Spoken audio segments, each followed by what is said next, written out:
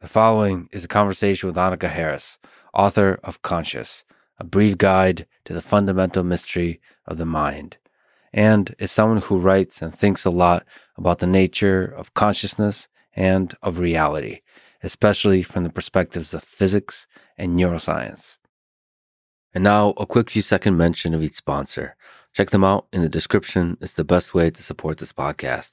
We got Wealthfront for investing, BetterHelp for mental health, Blinkist for nonfiction, Onnit for supplements, and Indeed for hiring. Choose wisely, my friends. And now, onto the full ad reads. As always, no ads in the middle. I try to make this interesting, but if you skip them, please still check out our sponsors. I enjoy their stuff. Maybe you will too. This show is brought to you by Wealthfront, savings and automated investing accounts to help you build wealth and save for the future. I'm a sucker for good design, and so one of the things that make me love Wealthfront is that they have a beautifully designed and streamlined interface for the investing process. As a quick side note, there's a very loud lawnmower outside of where I'm recording, and that lawnmower is not only outside, but it's also inside my mind, and it's playing all kinds of games with my mind. And I wonder if you hear it at all, and I wonder if it's even real. I just wanted to acknowledge the obvious in case you do hear it, and also acknowledge the obvious psychological complexity of talking into a microphone while you're sitting alone with all the world boiling up all around you in this beautiful, chaotic turmoil that defines our reality. Given that turmoil, you may want to invest in your future. And that's what Wealthfront is good at. Nearly 500,000 people are using it. I should mention, in a feigned attempt at expertise, that federal interest rates have been going up this year. So the 2.55% API savings account is quite an impressive feat, which is exactly what Wealthfront offers. You can check them out by going to wealthfront.com/Lex. You'll get a $50 bonus with a $500 deposit. This episode is also brought to you by BetterHelp, spelled H-E-L-P, help. Speaking of the lawnmower that's outside of my house, clearly the problem is not with the lawnmower. The problem is with my mind. And that problem can be solved through many methods. But one of the most powerful is talk therapy.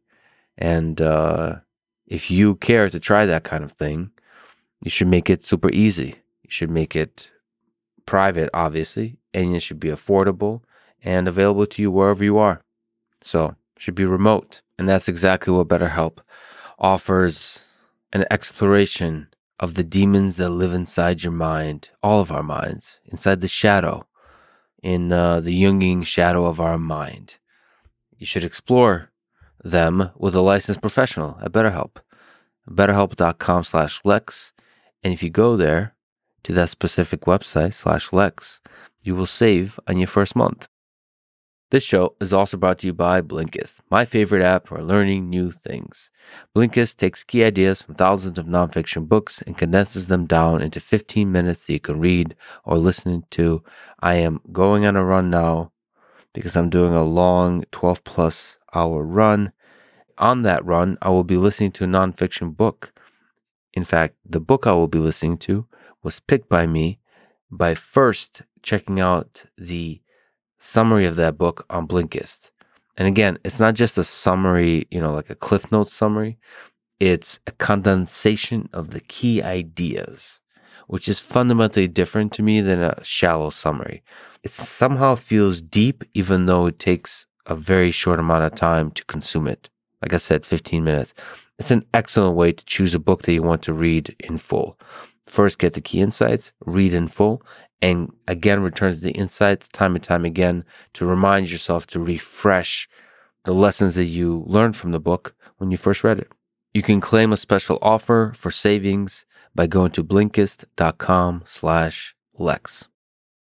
This episode is also brought to you by Onnit, which is a nutrition supplement and fitness company. They make Alpha Brain, a nootropic that helps support memory, mental speed, and focus. Obviously, all of those things are things I care about as I'm going through a difficult deep work session. Deep work is something that one of the people I really admire, a friend, Cal Newport talks a lot about. And these are sessions when you're really putting your mind to the test in terms of the focus, in terms of the depth of the chain of thoughts unbroken that you take yourself on. And, for me, that happens when I'm doing any kind of programming. For me, that happens when I'm doing design type of thinking. So thinking through the early steps of a programming project of how to solve a particular problem. And all of that just is very mentally and intellectually straining. And for that, your mind has to be in a really good place. So as far as supplements go, I think Alpha Brain is a great way to give you a boost in that process.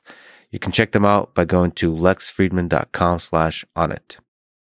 This show is also brought to you by Indeed, a hiring website. I've used them for many hiring efforts I've done for the many teams I've led in the past, and I'm using them now as I'm hiring a few folks to help with podcast and video related activities, from programming and robotics to video editor to what else? Assistant and camera and translators and dubbers and all that kind of beautiful stuff. I mean, forget the specific tasks involved.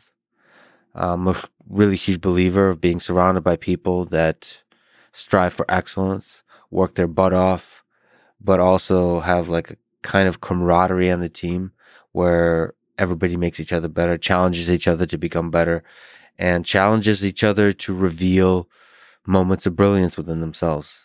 Hiring a team that's excellent is really important. You should use the best tools for the job. Indeed is one such tool I highly recommend. They have a special offer, only available for a limited time. You can check it out at indeed.com/Lex. This is the Lex Fridman podcast. To support it, please check out our sponsors in the description. And now, dear friends, here's Annika Harris.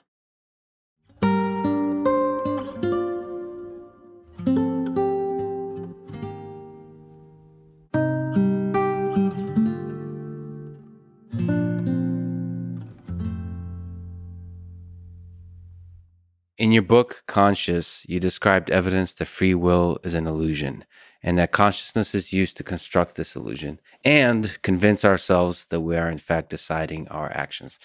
Can you explain this? I think this is chapter 3. First of all, I really think it's important to make a distinction between free will and conscious will, and we'll get into that in a moment. So free will in terms of our brain as a system in nature, making complex decisions and doing all of the complex processing it does, there is a decision-making process in nature that our brains undergo that we can call free will. That's fine to use that shorthand for that. Although once we get into the details, I might convince you that it's not so free, but that the decision-making process is a process in nature.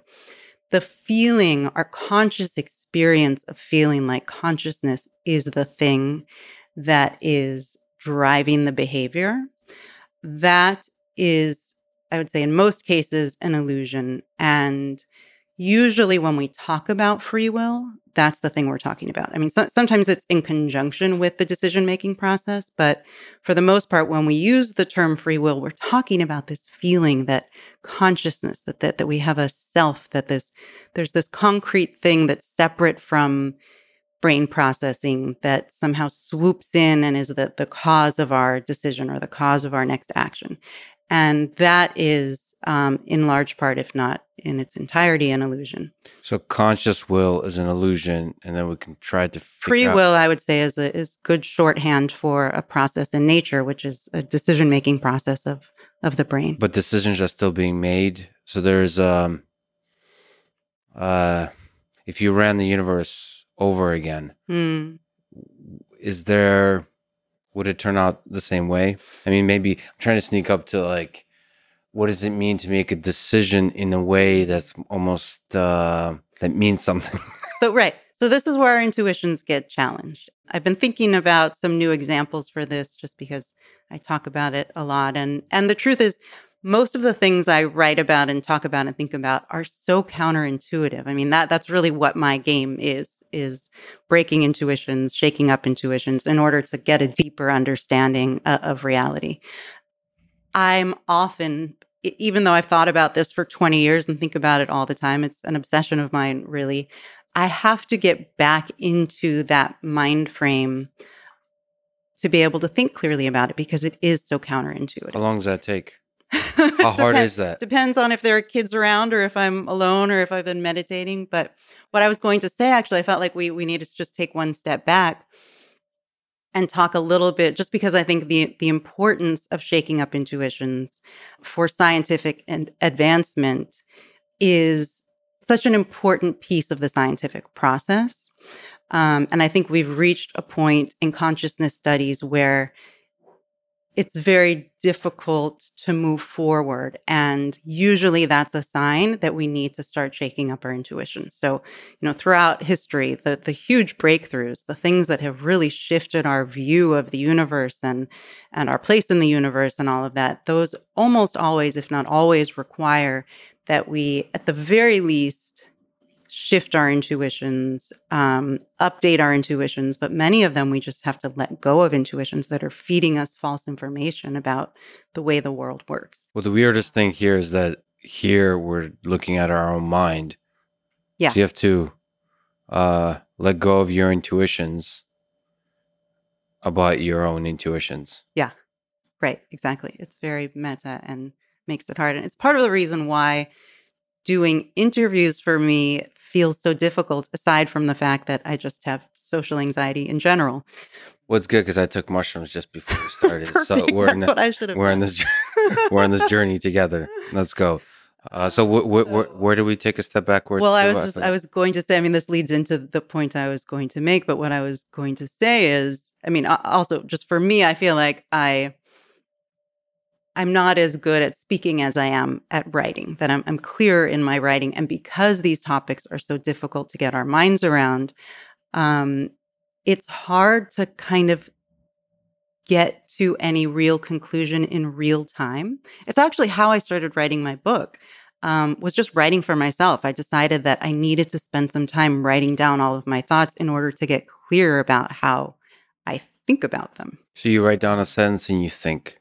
In the silence, and the quiet paragraphs, and you just, and then I see if that makes sense, and then I check it with my intuitions, which is really the scientific process. And I really, in many ways, I feel like I'm a physicist at heart. All of my inquiry, all of my career, everything I'm interested in, actually going back to being a child, is just deep curiosity about how the world works, what this place is, what it's made of, how we got here, just being amazed at the fact that I'm having an experience over here and you're having one over there, and we're in this moment of time. And, what does that all mean? My interest in consciousness really came out of originally an interest in physics. And I guess that the two were always side by side, and I didn't really connect them until I was older. But I've always been really interested in just understanding the nature of reality before I even had language to describe it. You talked about sort of laying down and looking up at the stars and sort of trying to let go of the intuition that there's a ground below us. Yeah.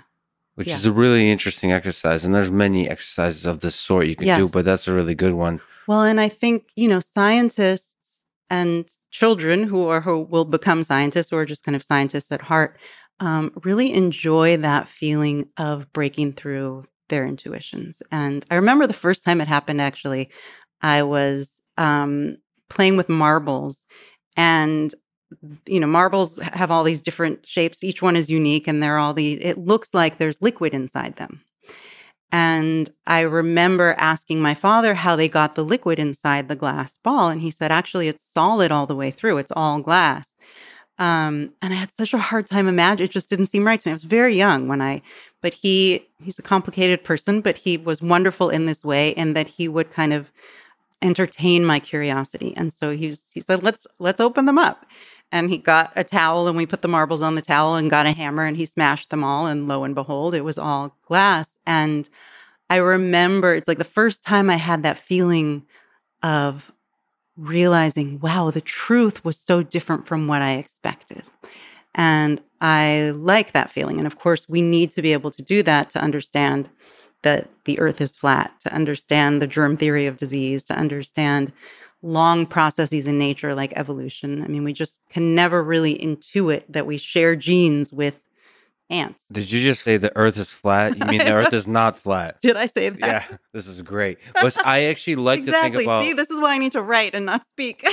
Well, I actually really like conspiracy theories and so on. I really Yeah. like flat Earth people that believe the Earth is flat, or Yeah. not believe but argue for the Earth is flat. Well, it's interesting because you can see, I mean, the intuition is so strong. I just said it. The thing I love about folks who argue for flat Earth is they are thinking deeply. They're questioning actually what has now become intuition. It's become the mainstream narrative that the Earth is round, where people actually don't, don't think actually how crazy it is that the Earth is round. Right. We're in Yeah. a ball. Yeah. And that's exactly what you're doing. You're looking out into space. It's really humbling because I think the basic intuition when you're walking around the ground, there's a underlying belief that Earth is the center of the universe. There's a kind of feeling like this is the only world that exists.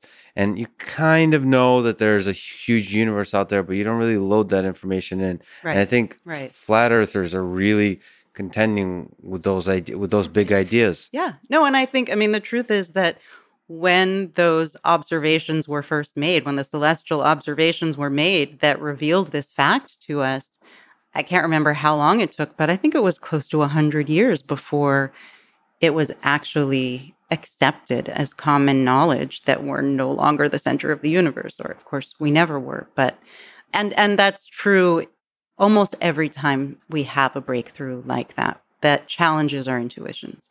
There's usually a period of time where we have to, and this is an important part of the process because often our intuitions give us good information. And so when the science goes against, when our scientific observations go against our intuitions, it's important for us to let that in and to see, which side is going to win. And once it's clear that the evidence is winning, then there's this period of time where we have to grapple with our intuitions and shift the way we frame our worldview and go through that process. But free will is a hard one. So it's a hard one.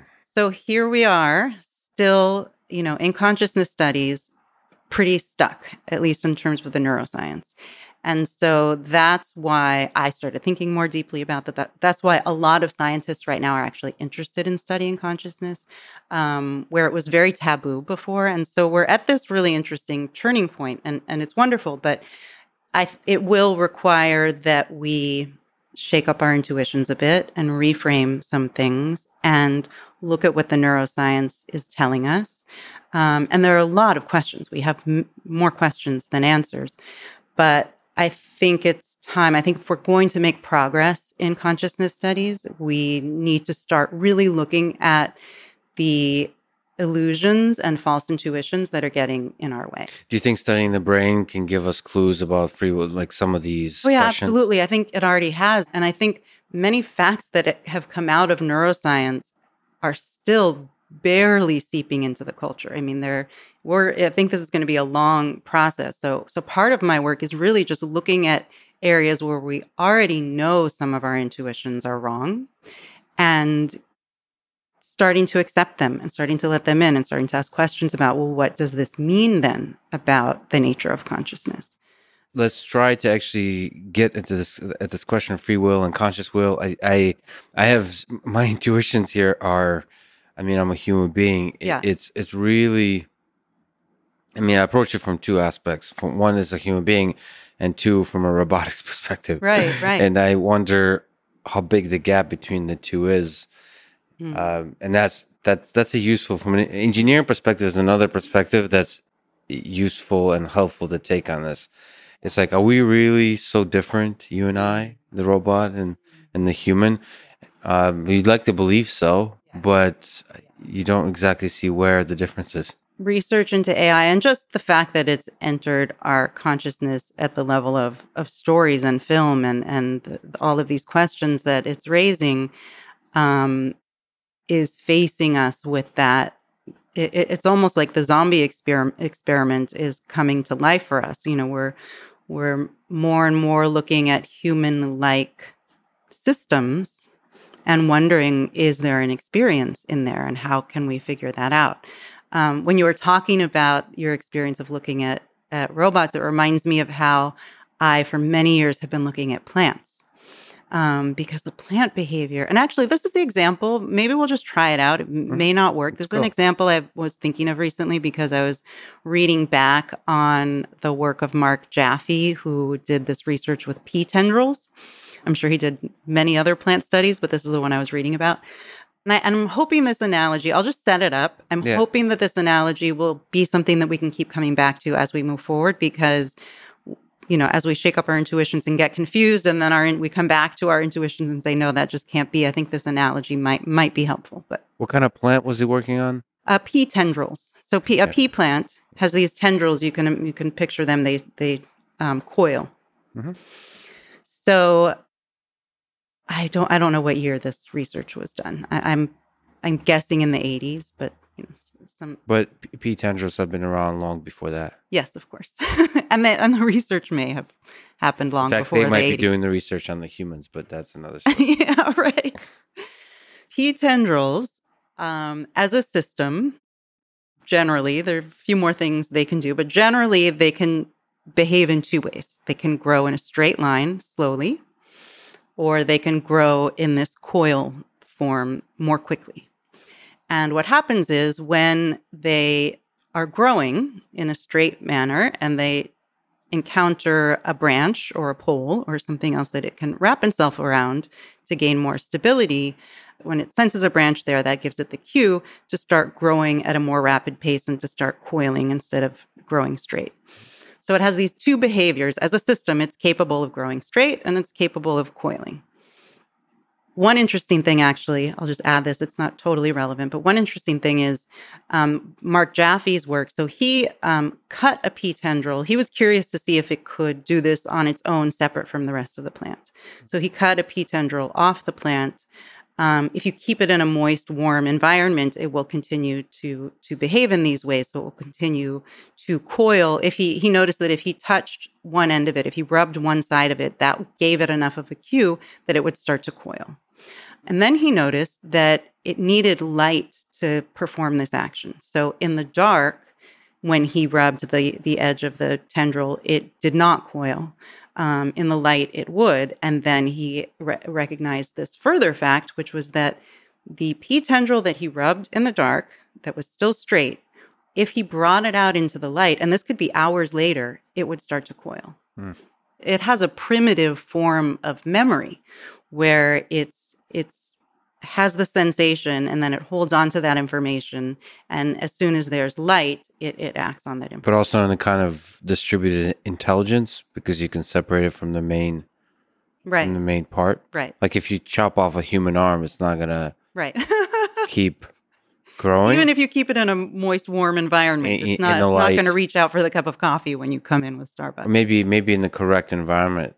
Maybe we just haven't found the environment. But anyway, that's pretty amazing. So that's a separate fact. But anyway, so if you just use the analogy of a pea tendril, and if you imagine, which is something I like to do a lot, if you imagine this plant has some kind of conscious experience, of course, it doesn't have complex thought. It doesn't have anything like a human experience. But if it were possible for a plant to have some felt experience, you can imagine that when it comes into contact with a branch and starts to coil, that feeling could be one of deciding to do that, or that it feels good to do that, or kind of wanting. I mean, that's too complex. That's anthropomorphizing, but there's a way in which you could imagine this pea tendril under those circumstances suddenly wants to start coiling. So you're saying you try to meditate on what it's like to be a pea tendril, a plant. Like that's what's required here. It's like you have to empathize with a plant or with another organism that's not human. Yeah, and you don't actually need that for this analogy, the larger analogy that I'm getting at, but I think that's an interesting piece to keep in mind, that you could imagine that in nature, if there's a conscious experience associated with a pea tendril, that at that moment, what that feels like is a want to start moving in a different way. Right. So you want to imagine that without anthropomorphizing. So without projecting the human experience, but rather sort of humbling yourself that we're just another plant with more complexity. Yes. Like trying to in see a way. where. Exactly. So that's where I'm going with this. Sure. So, and when you start making that connection, you can see where there are a few points at which there's room for an illusion to come in for our own feelings of will. So when we move from a P tendril to human decision-making, obviously human decision-making, human brains are many, many, many times more complex than whatever is going on in a P tendril. I mean, the brain is actually the most complex thing we know of in the universe thus far. So there is the genes that help develop the brain into any particular brain into what it is. There are all the inputs. There are countless factors that we could never, I mean, it may as well be an infinite number of factors. And then in that particular moment, whatever the inputs are to a brain, the brain is capable of almost an infinite number of outputs, right? So if I walked in here this morning and you said, would you like water or tea? And that's, simple decision for me to make. Passive aggressive way of telling me I should have offered you some tea. That's but yes, funny. Go on. No, I wanted water. Okay. All right. I actually asked for water. All right, great. And you didn't have any free will anyway, so it doesn't matter. I don't hold you responsible for any of it. Exactly. I was just running an algorithm. So deterministically. You give me this decision, right, to make water or tea. Go back to the P tendril for a second. A P tendril is capable of growing in a straight line slowly or in a coil quickly. My brain is capable of all kinds of responses to that question. Even though you've given me, two options, you could offer me water or tea, and I could just run out of the room screaming if I wanted to. Right? Happens to me all the time on dates. Say, never mind, I don't want to do this. Yes. The fact that the brain is capable, that there's so many inputs, and then the brain is capable of so many outputs as a system, what it's hard for us to get our minds around is that it may not be capable of any behavior in every moment in time. So as a system, it's capable of doing all kinds of things. And the point I'm making is that if we could see all of the factors leading up to the moment where I chose water or where I ran screaming from the room, we could, in fact, see that there was no other behavior I was going to or could have exhibited in that moment, in the same way that when the P tendril hits the branch, it starts coiling. There's a parallel, which is very interesting in robotics with fish and water. So you could see they've experiments with like dead fish and they keep swimming. So the fish is capable of all kinds of complicated movements as a system. But in any one moment, the river, the full complexity of the river defines the actual movement of the fish. Right. Sufficient. Well, and I should also, this brings up another point, which is that there is a difference between voluntary and involuntary behavior. So, of course, we have reflexes, and it is there's different brain processing in action when I make a decision about water or tea than there is, if my behavior is forced from the outside, or if I have a brain tumor that's causing me to make certain decisions or feel certain feelings. And so the point is that at bottom, it's all brain processing and behavior. But the reason why certain actions feel willed, there's a good reason why it feels that way. And it's to distinguish our own self-generated behavior based on thinking and, possibly weighing the different results of different things. I already had caffeine today. I don't want more. There are all these processes, things that we can point to and things that we can't, things I'm affected by at a subconscious level.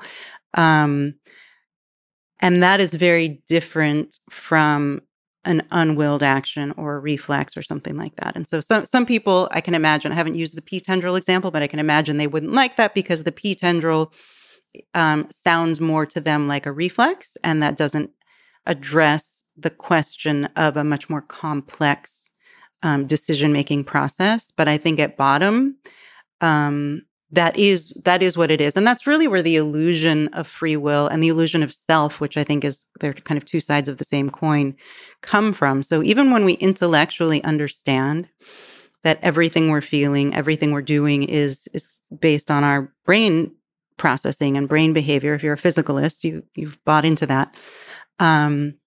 Even when you intellectually understand that, and I include myself in this, we still have this feeling that there's something that stands outside of the brain processing that can intervene. And that's the illusion. I was tweeting with someone recently, which I almost never do, but we're working in the TED documentary that I'm making right now. We're working on the episode on free will. Mm-hmm.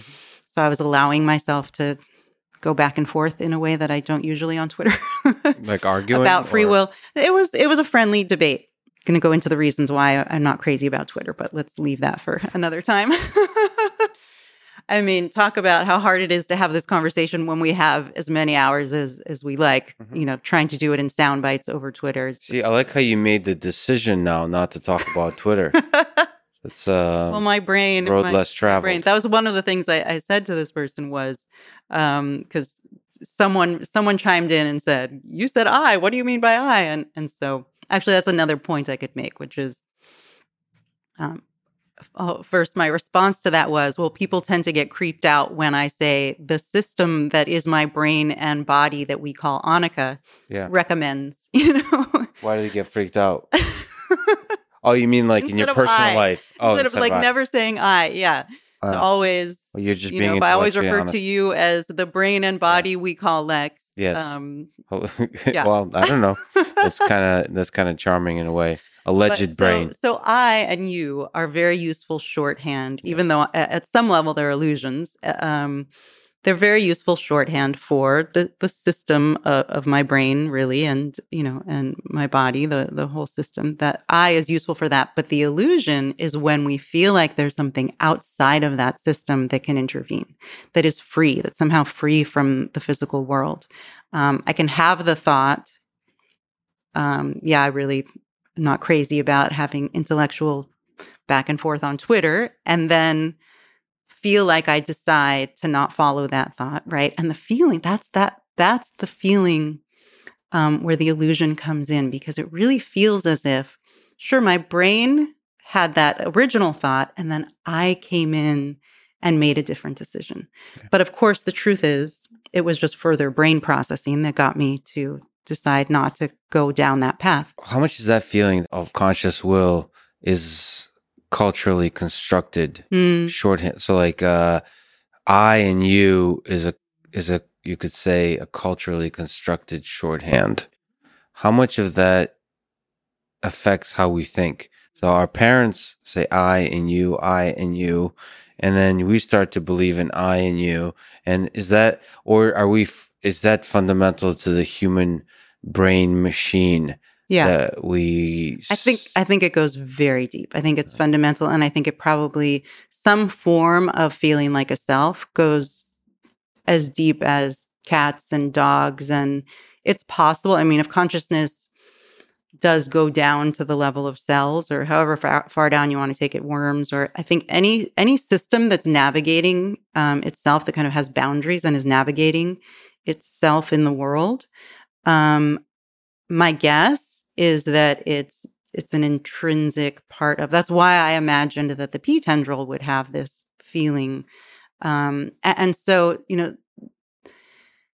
we use the word I. I think you're right. First of all, that the way we talk about things affects our intuitions about them and how we feel about them, and so there are other cultures who are more open to breaking through these illusions than others, for sure, just because of their belief sets, the way they talk. I mean, I'm sure I'm not a linguist, and I don't even speak a second language, so I can't speak to it. But if there were a language that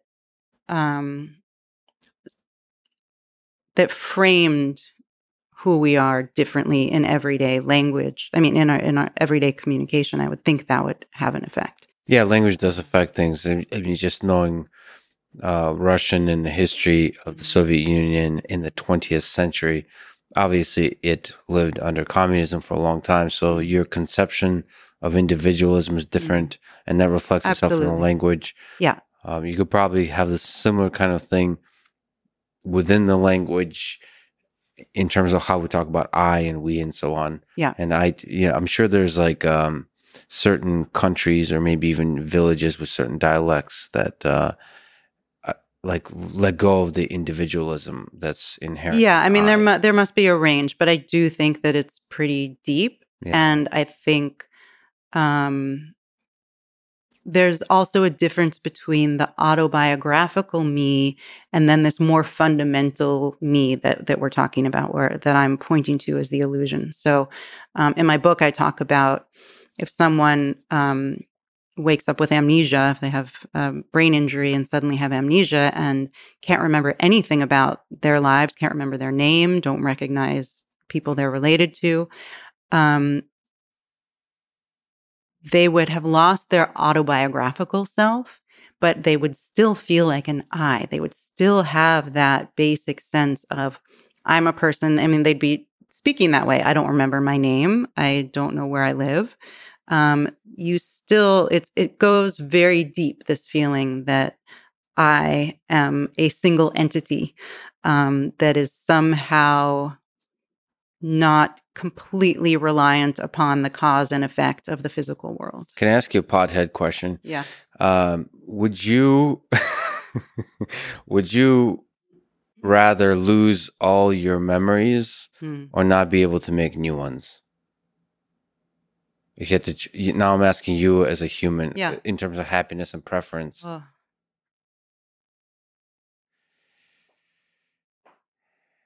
I can't answer that. You like both. You like both features of the organism that you embody? Well, one is intellectual and one is psychological, really. I mean, I would have to choose the memories only because, the memories of the past. Yeah. Only because I have children and a family, and it wouldn't just be affecting me, it would be affecting them. It would just be too horrible. No, but you would make new ones, right? If I lost my memory of the 13 past, you think years would of you? my life, You think you would lose?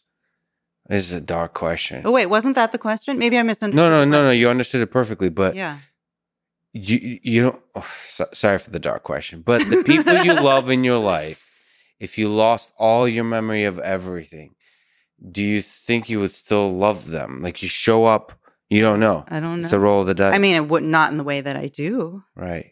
So some deep aspect of love is the history you have together. Oh, absolutely. Well, and this gets to an interesting point, actually, which I think a lot about, which is memory. And we won't go into this yet, but I'll just plant a flag here. I love the song. Memory is, memory is obviously related to time, and time is something that I'm fascinated with. And for this project I'm working on now, I've mostly been speaking to physicists who are interested in consciousness.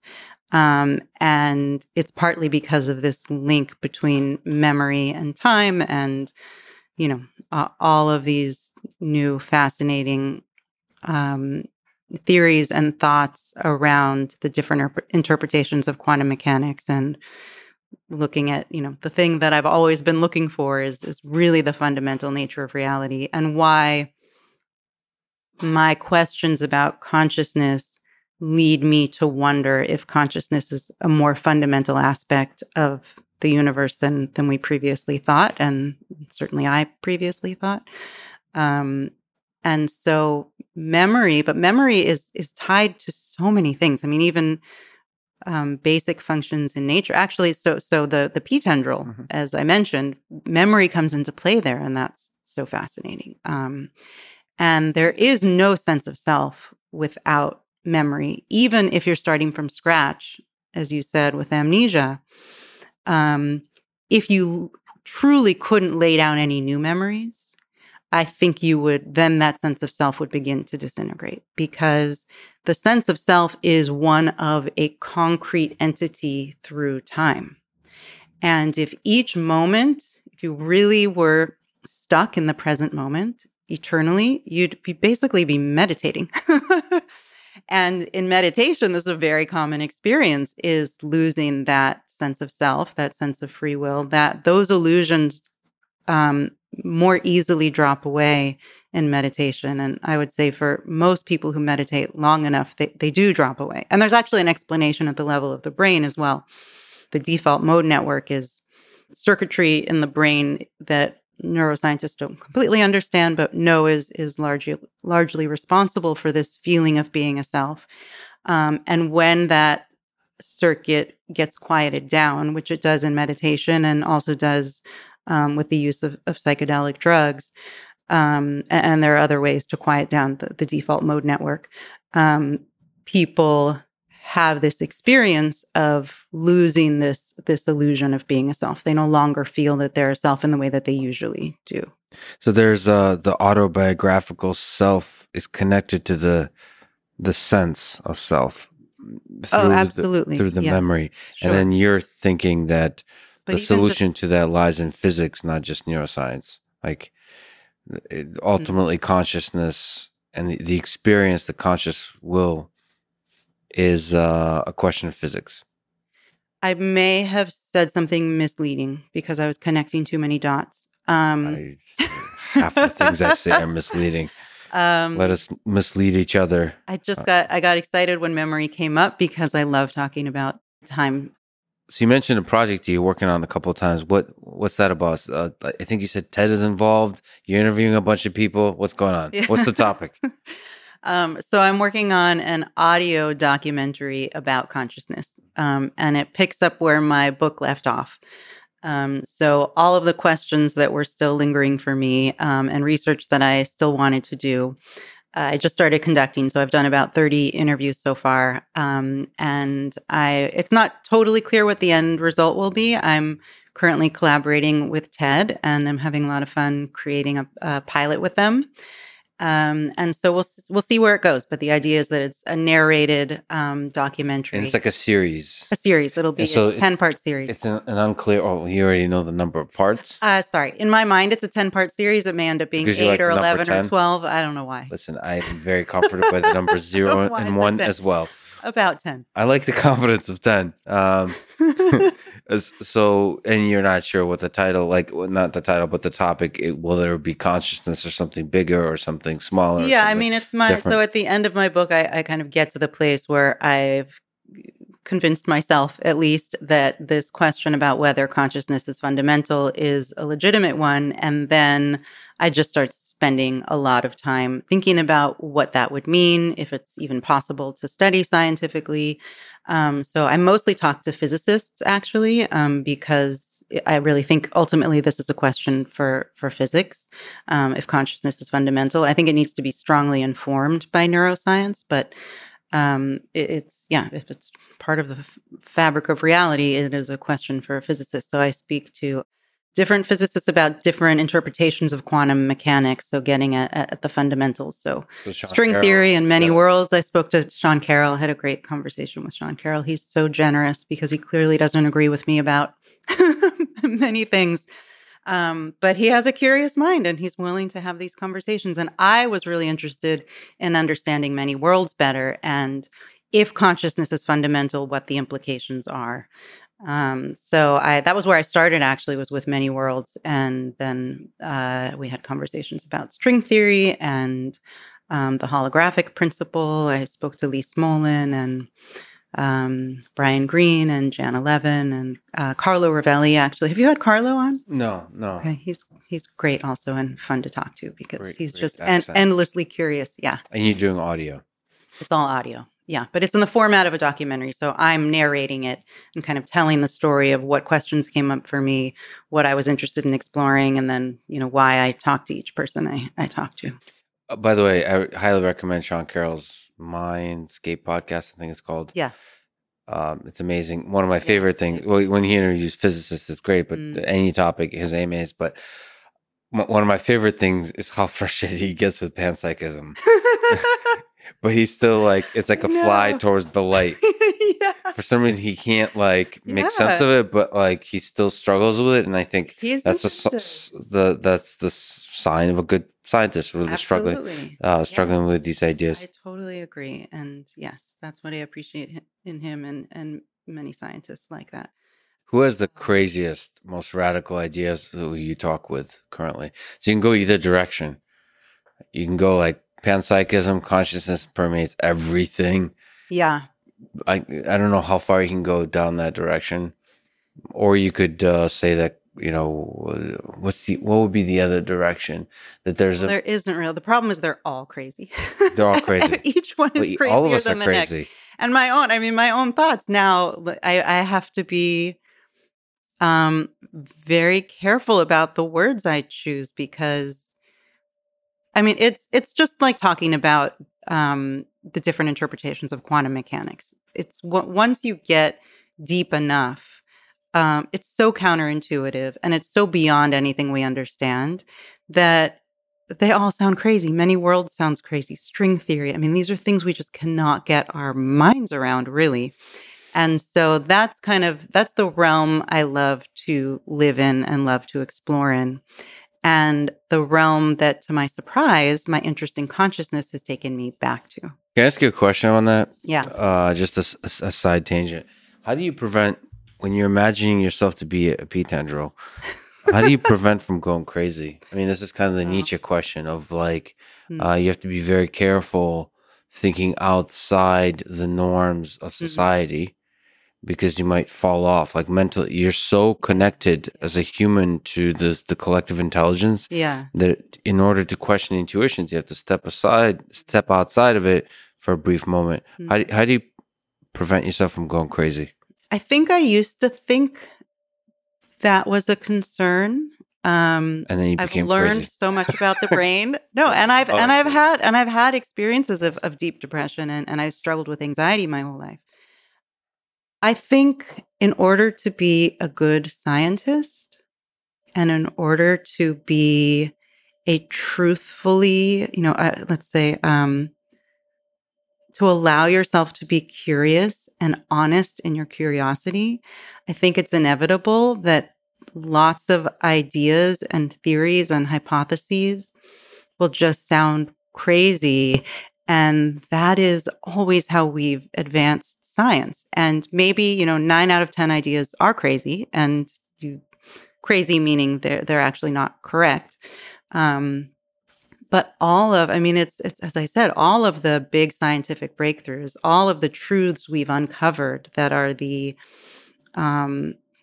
earth-shattering truths that we uncover, they really do sound crazy at first. So I don't think one necessarily leads to a type of mental illness. I see mental illness in a very different category. And I think some people are more susceptible to being destabilized by this type of thinking. And that might be a legitimate concern for some people, that kind of being grounded in everyday life is important. For my psychological health, the more time I spend thinking about the bigger picture and outside of everyday life, the more happy I am, the more expansive I feel.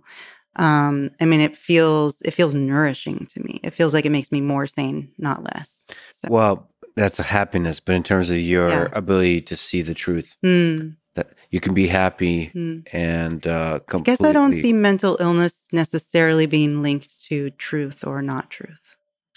So we were talking about minimizing mental illness, but also truth is a different dimension. So you can go crazy in both directions. You can, you could be extremely happy, and they are flat earthers. You can believe the earth is flat, right? Because they're actually, I'm sure there's good books on this, but it's somehow really comforting.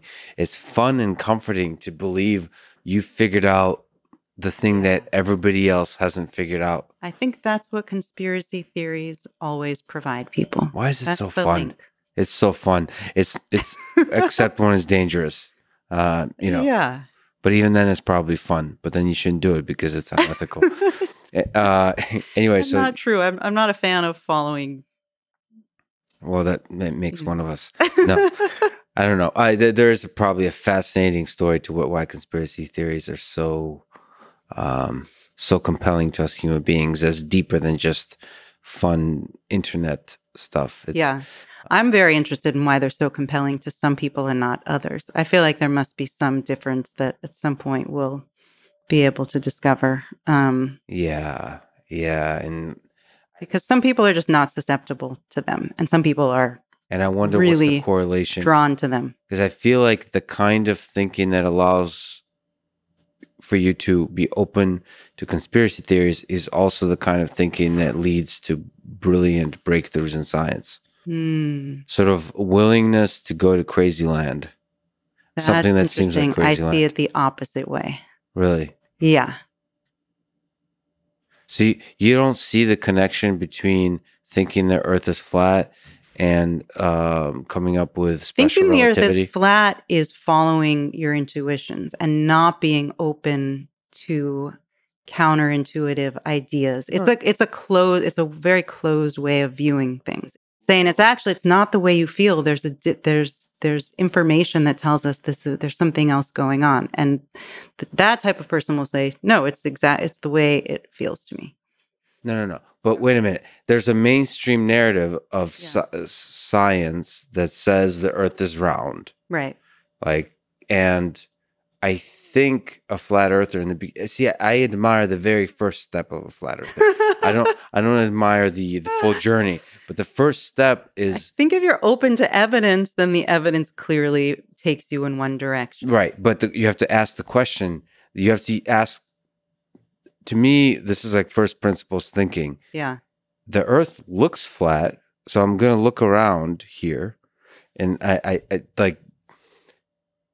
How crazy is it that the Earth is round and there's a thing called gravity that operates between objects that's related to the mass of the object? Right. That's crazy. Yes. The truth is often crazier than what the situation feels to be. A good step is to question what everyone is saying, and then, then you I know learn what you mean, to be skeptical about it's the authority factor. But I think that the authority not in some kind of weird current where everyone questions institutions, but more like the authority of the senior scientists, the junior scientists coming up. Wait a minute, why have we been doing things this way? And that first step, I feel like that rebelliousness or that open-mindedness or maybe like resistance to, or maybe curiosity that is not affected by whatever the mainstream science says of today. Yes, I feel like mainstream science has never been mainstream, and it's always a struggle for science to become mainstream. It's part of the reason why I started doing the work I did, actually helping scientists make their work more accessible, is that it's usually not. Yeah. It's usually not. Here's advice for scientists: be more interesting, and much more important, be less arrogant. So arrogance, there's very little money in science, and so everyone is fighting for that money, and they become more and more arrogant and siloed. I don't know why. I will say that the scientists I know, and some of them are very well-known, very famous scientists, are the least arrogant people I've ever met. That scientists in general, their personalities are more open, more humble, more likely to say they just don't know. Mm-hmm. Because I've been involved a lot in the science writing and how the media portrays. So one of the scientific community's greatest frustration is how their work gets presented in the media. And a lot of the time, that is I would say that's the main frustration, is there's some new breakthrough, there's something, and the scientists will be saying, we're not sure. It's going to take 5 years. And no one likes to write a story about something that may or may not be true. They think it's true. They're going to take 5 years testing it. And so the headline will be, neuroscientists discovered, they want this sensational. And so I think the public often gets the false impression that the scientists are arrogant. And I really don't find that to be the case. And I've worked with all kinds of people, artists, and my life path has taken a strange. You've met some incredible people. You work with some incredible people. So let's the crazy topic of free will. I mean, we have to link on this because I can't. So the plant. All right, can you try to steel man the case that there's something really special about humans, Hmm. that there is a fundamental difference between us and the P tendril. Humans are clearly very special in the evolution of organisms on Earth. Absolutely. Yeah. Could that have been the magic leap? Could consciousness been like the invention of the eukaryotic cell or something like this? Well, then, so I have to get clear on what you're asking. So are you coming from a place of wondering if we are the only conscious mammals? Yes. Do you really think that's a question? Can you make a case for it? Do you really think that's a question? Take one step back. We look out at the universe. At this point in our scientific understanding, we know that essentially we're all made of the same ingredients, right? They're atoms in the universe doing their thing. They find themselves in different configurations based on the laws of physics. And then the question is, if we look out at all of the configurations of atoms in the universe and ask, which of these entail conscious experiences? Which of these have a felt experience of being the matter they are? And there are really only two, broadly speaking, assumptions to make here. And the first one is the one that science has taken and that I have for most of my career as well, and that in many ways makes the most sense, which is electrons aren't conscious, tables aren't there's no felt experience there, but at a certain point in complex processing, that processing entails an experience of being that processing. Now that's just a fascinating fact all on its own, and I love to spend time thinking about that. But so the question is, does consciousness arise at some point? Are some of these collections of atoms conscious? Or are all of them? Because we know the answer isn't none. I know that I'm at least having a conscious experience. I know that conscious experiences exist in the universe. And so the answer isn't none. So the answer has to be all or some. And this is a starting assumption that you're really kind of forced to make, and that it's all or some. All or some? I or would one? say one is some also.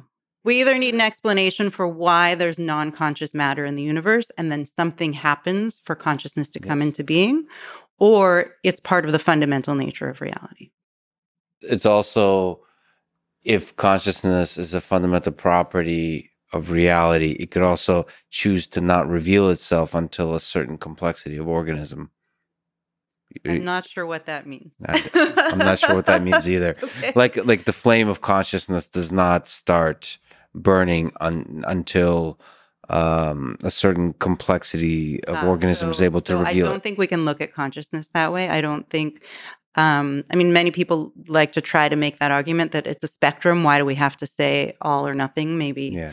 And I agree that I actually think it is a spectrum, but it's a spectrum of content, not of consciousness itself. So, if a worm has some level of conscious experience, it is extremely minimal, something we could never imagine having the complex experience you and I have. Maybe some felt sensation of pressure or heat or something super basic, right? So there's this range, or even if you just think of an infant, like the moment an infant becomes conscious, there's a very, very minimal experience of inputs of sound and light and whatever it is.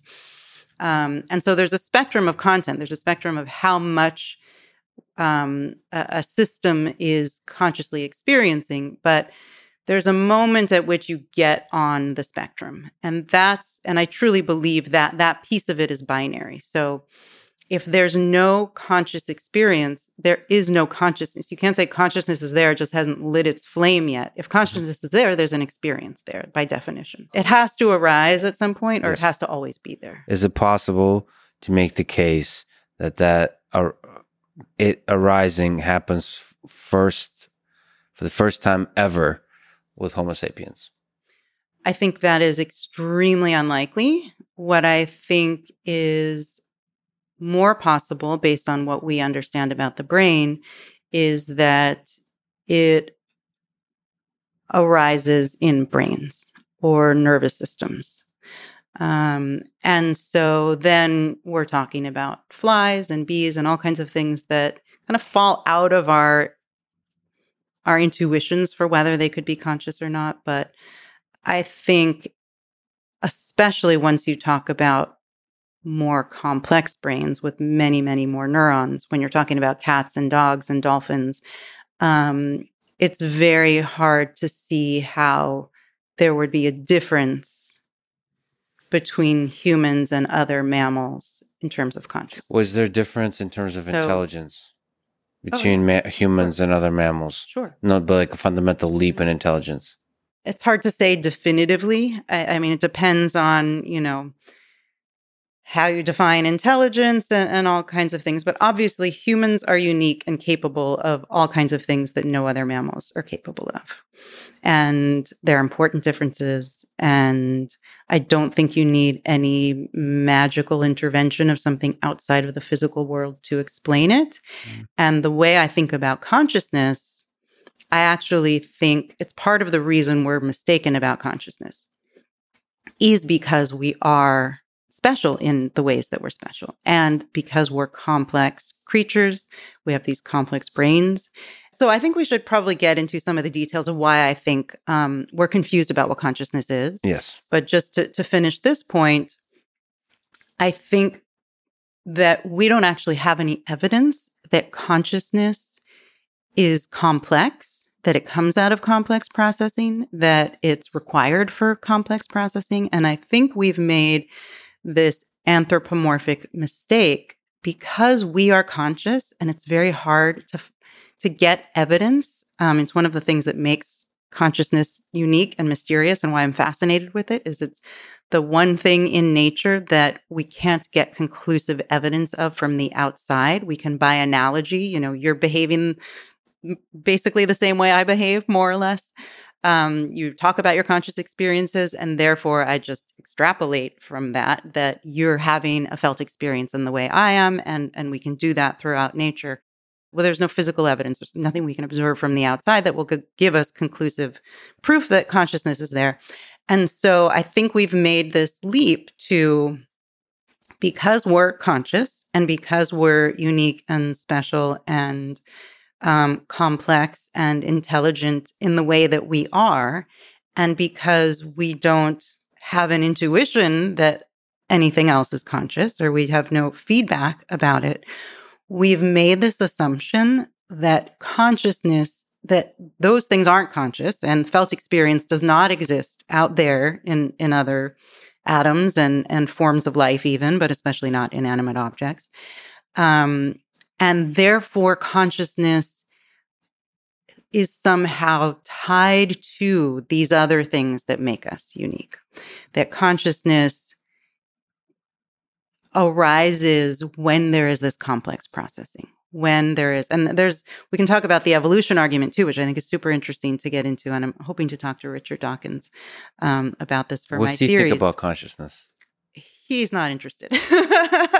He's not interested. And actually, the conversation I would have with him would be very brief because he's just not that interested in this topic. But let's go back to the Richard Dawkins piece because I feel like there's a lot to talk about here in terms of our intuitions about consciousness, what it's doing, why in my book and everywhere I talk about consciousness, I bring it back to these two questions that I think are at the heart of our intuitions about consciousness. And so your questions about whether human beings are unique and special and all of that, I think are interesting questions and something we could talk about. I see them as separate questions from the consciousness question. So you see consciousness as giving a felt experience to our uniqueness, as opposed to the uniqueness giving birth to consciousness. Yes, and that potentially there is felt experience, even though it sounds crazy even to me, that there is felt experience in all matter. And at this point in my thinking, and after a few conversations with some physicists, I think if consciousness is fundamental, the only thing that actually makes sense is that it is part of the most fundamental that space-time and everything else emerges out of. Out of consciousness. Felt experience is just part of the fabric of reality. So is it possible to intuit this? Can we start by thinking about dogs and cats, go to the plants, and then going all the way to matter? Or is this going to be like modern physics where it's just going to be impossible to even through our reason alone. Like we're gonna have to have tools of some kind. I think it'll be a little bit of both. I mean, I think the science has a very long way to go, and the truth is, I don't even think we can get to the science yet because we have to do this work, and this is why I'm so passionate about this work. And it's really taking hold. I mean, there are scientists, neuroscientists, and physicists interested in consciousness, and kind of having gotten over the initial obstacle of wrestling with these intuitions so that it's now being talked about in a serious way, which was the first huge hurdle. But I think a lot more of that has to happen, a lot more of the intuition breaking from the science we already have. I mean, I think we almost need to catch our intuitions up to what we already know. And then continue to break through these intuitions systematically so that we can really think more clearly about consciousness. There are a couple of scientists now working on theories of consciousness, which they don't quite go to the fundamental level, but they go extremely deep, so that something like an electron might be conscious under their theory. This is Integrated Information Theory, IIT, with Christoph Koch and Giulio Tononi. I've spoken to both of them. I spoke to Christoph Koch once or twice for this project I'm working on now. What they're working on is incredibly interesting to me, and I think very important work. However, I think they are also really led by some false intuitions about self and free will. And I think like that what? will be a limit to their work. So we can get into that, but let's go. We will. Christoph Koch Let me just complete awesome. my thought, Yes, which is that what they're working on, I think, is the most important next step forward, which is just even being open to the fact that consciousness goes as deep as particles. And being rigorous. But even their theory isn't going as deep as I think we need to go. And it's hard to say how we could actually study this scientifically, but that's part of the reason why I'm such a supporter of IIT and why I'm so interested in what they're doing, even though I think they're wrong, is because they're opening this path there, and I think they're getting more people interested. And I think, it's hard for me to imagine what the science will actually look like. But okay, so your I'm intuition, optimistic. or Yeah. at least the direction which you're pushing, is that consciousness is the only fundamental thing in the universe, that everything else, like time, all those kinds of things, emerge from that. I will say that what I believe at this point, I've been saying 50-50 for a long time. I'd say now it's like 51-49 in terms of consciousness being emergent versus fundamental. So I am not convinced of this at all. I'm not convinced that consciousness is fundamental. What I think is there are very good reasons to think it could be. And essentially all of science up to this point has been led by the other assumption, by the first assumption that consciousness arises at some point, namely in brains. And that's where all the science has gone. And I think that's wonderful. And I think it should keep on going. And I actually think that was a more important place to start. But I think there's a possibility that the correct assumption is that it's fundamental. And so that's the science I support. That's the thing I spend a lot of my time thinking about and talking to scientists and philosophers about. And so I shouldn't give the idea that I actually have crossed over into believing this is the case, but it's the assumption I follow in my work at this point. It's a possibility, an understudied possibility, so it deserves serious, rigorous attention. And there are good reasons to start with that assumption versus the other that I think we're just now starting to realize. So just to clarify, when we're talking about consciousness, we're talking about the hard problem of consciousness, that it feels like something to, there's a subjective experience. Do we, if consciousness permeates all matter, it's fundamental, is that going to be somehow, is our current intuition about consciousness like the very tiny subset of what consciousness actually is? So like we have our intuitions about personal experiences, like what it feels like, what it tastes to eat a cookie or something like that. Mm. But that seems like a very specific implementation of consciousness in an organism. So how Sure. can we even reason about something that's, if consciousness is fundamental, how can we reason about that? Like I'm not sure I'm understanding the connection between those two things, but when you think about what it's like to be a plant, to experience a thing, okay, we can kind of get that. We can kind of understand that. There are a lot of places we could go with this. One is there's actually work being done by people like David Eagleman. He's a neuroscientist. I don't know if you know him. Yes. You should talk to him for your podcast if you haven't. He's wonderful. Great science communicator. He's someone I interviewed for my current project too. So he's done this actually. Okay, there are many places we can go. One is he does work with sensory addition, sensory substitution, and this is going in some very interesting directions and maybe partly answers your question, which is giving humans qualia, sensory experiences that we're not wired for, that human beings have never had before. You let me know what you're most interested in hearing about. We could talk about things like the brain port. There's actually a study done. I just talked to one of the participants in the study where they were seeing if they could give human beings an experience of magnetic north. So other animals have this this sense that we don't have, where they can feel intuitively the way that our eyes work to give us an intuitive sense of our environment. We don't have to translate the information coming in through our eyes. We just have a map of the external world and we can navigate it. So many animals use a sense of magnetic north to get around, and it's an intuitive sense. So I spoke to someone who was in this part of this experiment, and it was fascinating to hear him acquire a sense not only that he had never had, but that no human being had ever had. So when I asked him to describe the experience, it was challenging for him, and understandably so, because it would be like you describing sight to someone who's never seen. But this is clearly possible, and scientists like David Eagleman and others are working on these. And so I do think it's possible that these scientific advancements may actually start to dovetail with the consciousness research in terms of being able to experience things we've never experienced before. But I do think that at some level, yes, we're limited as human beings.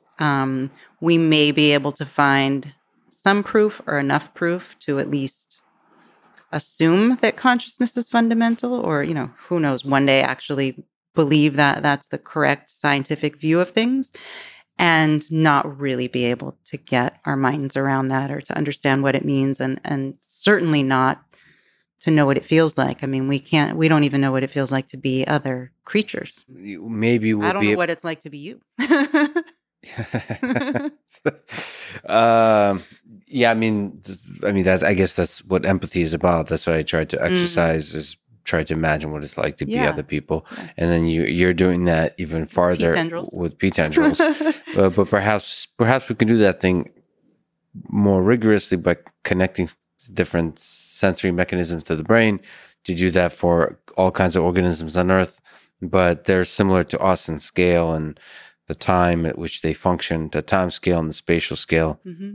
Perhaps it's much more difficult to do for electrons and so on. Some of the intuitions I talked about, I mean, I just I'm taking them for granted that you and everyone knows what I'm talking about. But in terms of the science, in terms of the studies, understanding things like binding processes, understanding just a little bit about how the brain works, and as far as we understand, and that there's just a ton of evidence now to support that our conscious experience is at the tail end of a lot of brain processing.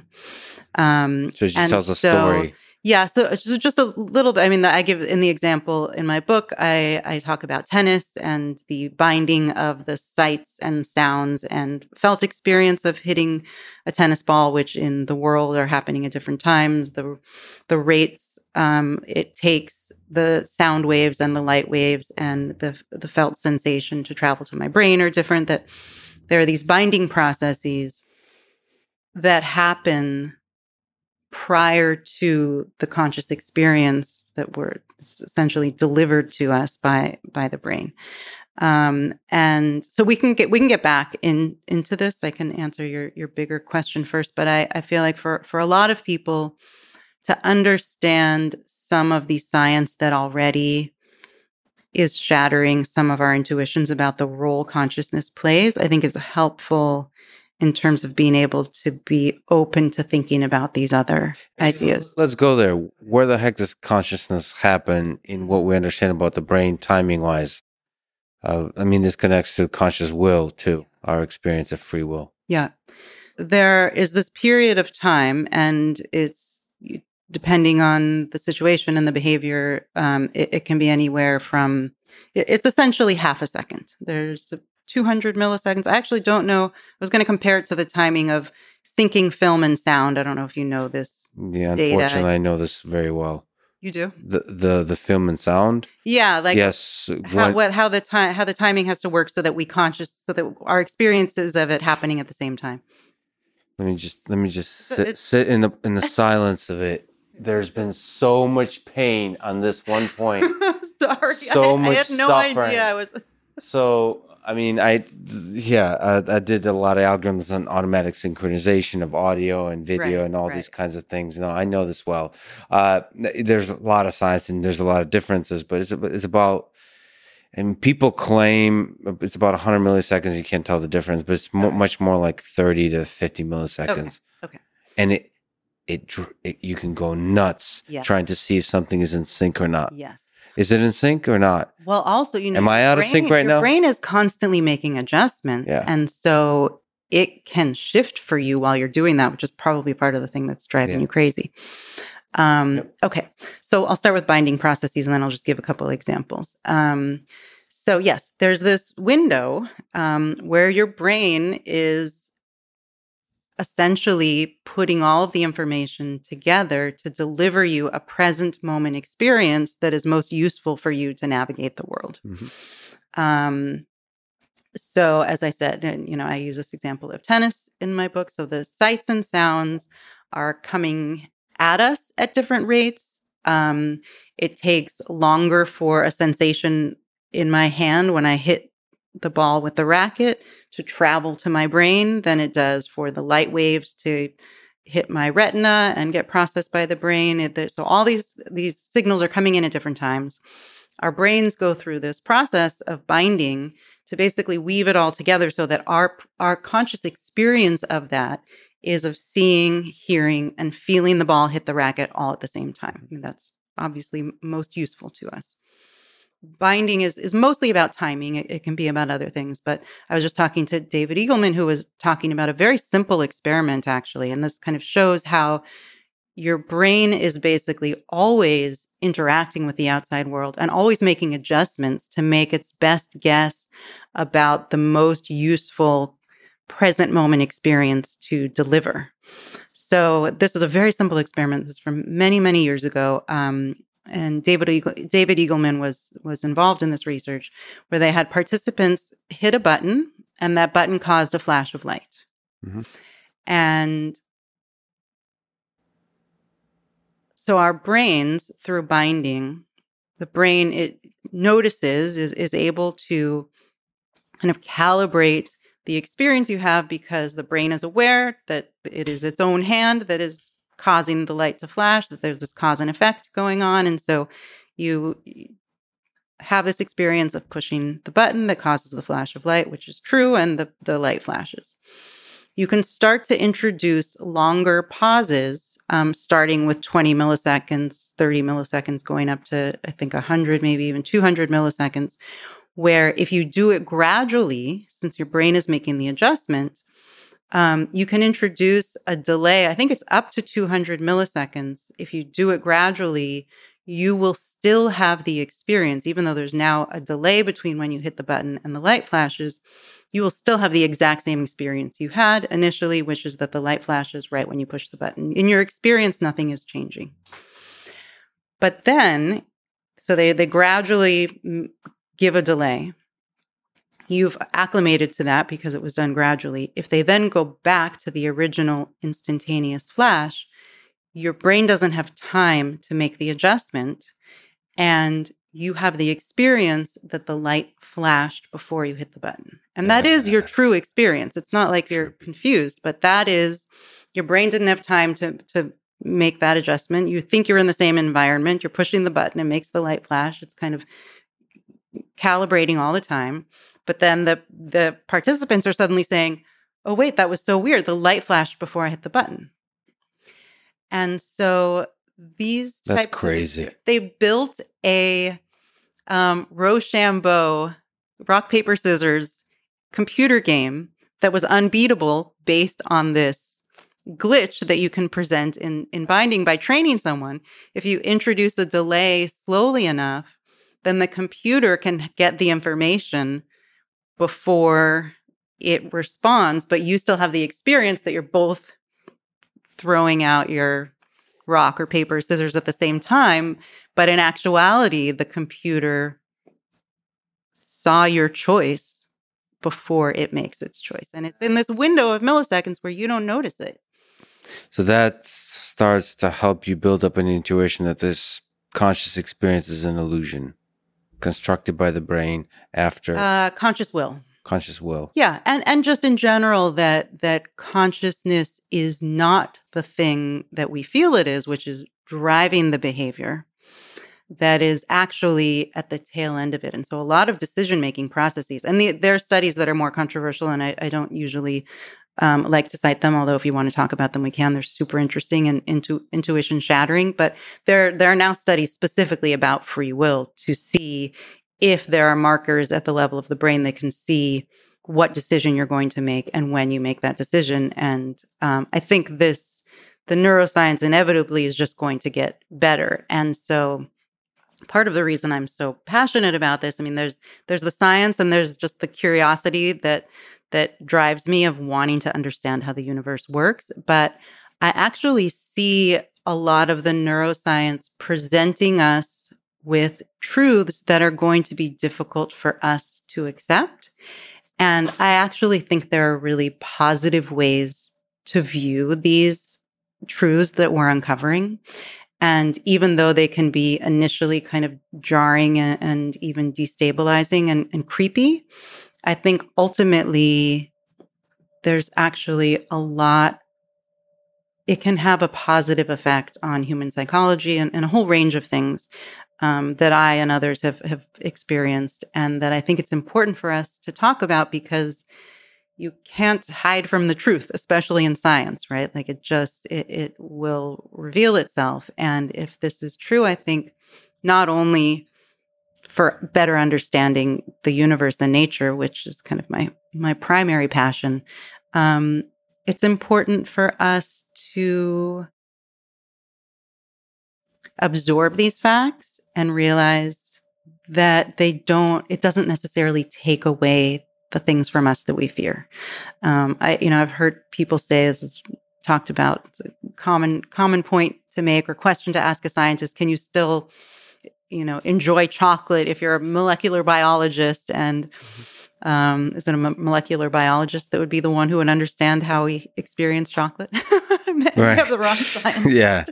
But anyway, if you're focused on the details of the underlying nature of reality, does that take the joy and the pleasure and, for lack of a better word, spirituality out of our experience as human beings? And I actually think for these illusions like free will and self, the reverse is true. I actually think they are reasons and bases for feeling more connected to each other and to the universe, for spiritual experiences, for even just on a more basic level, for increasing our well-being, just in terms of our psychology, of lowering rates of depression and anxiety. And I actually think these realizations can be extremely helpful to people. Well, it's like realizing that the universe doesn't rotate around Earth, that the Earth is not the center of the universe, is a really challenging thought.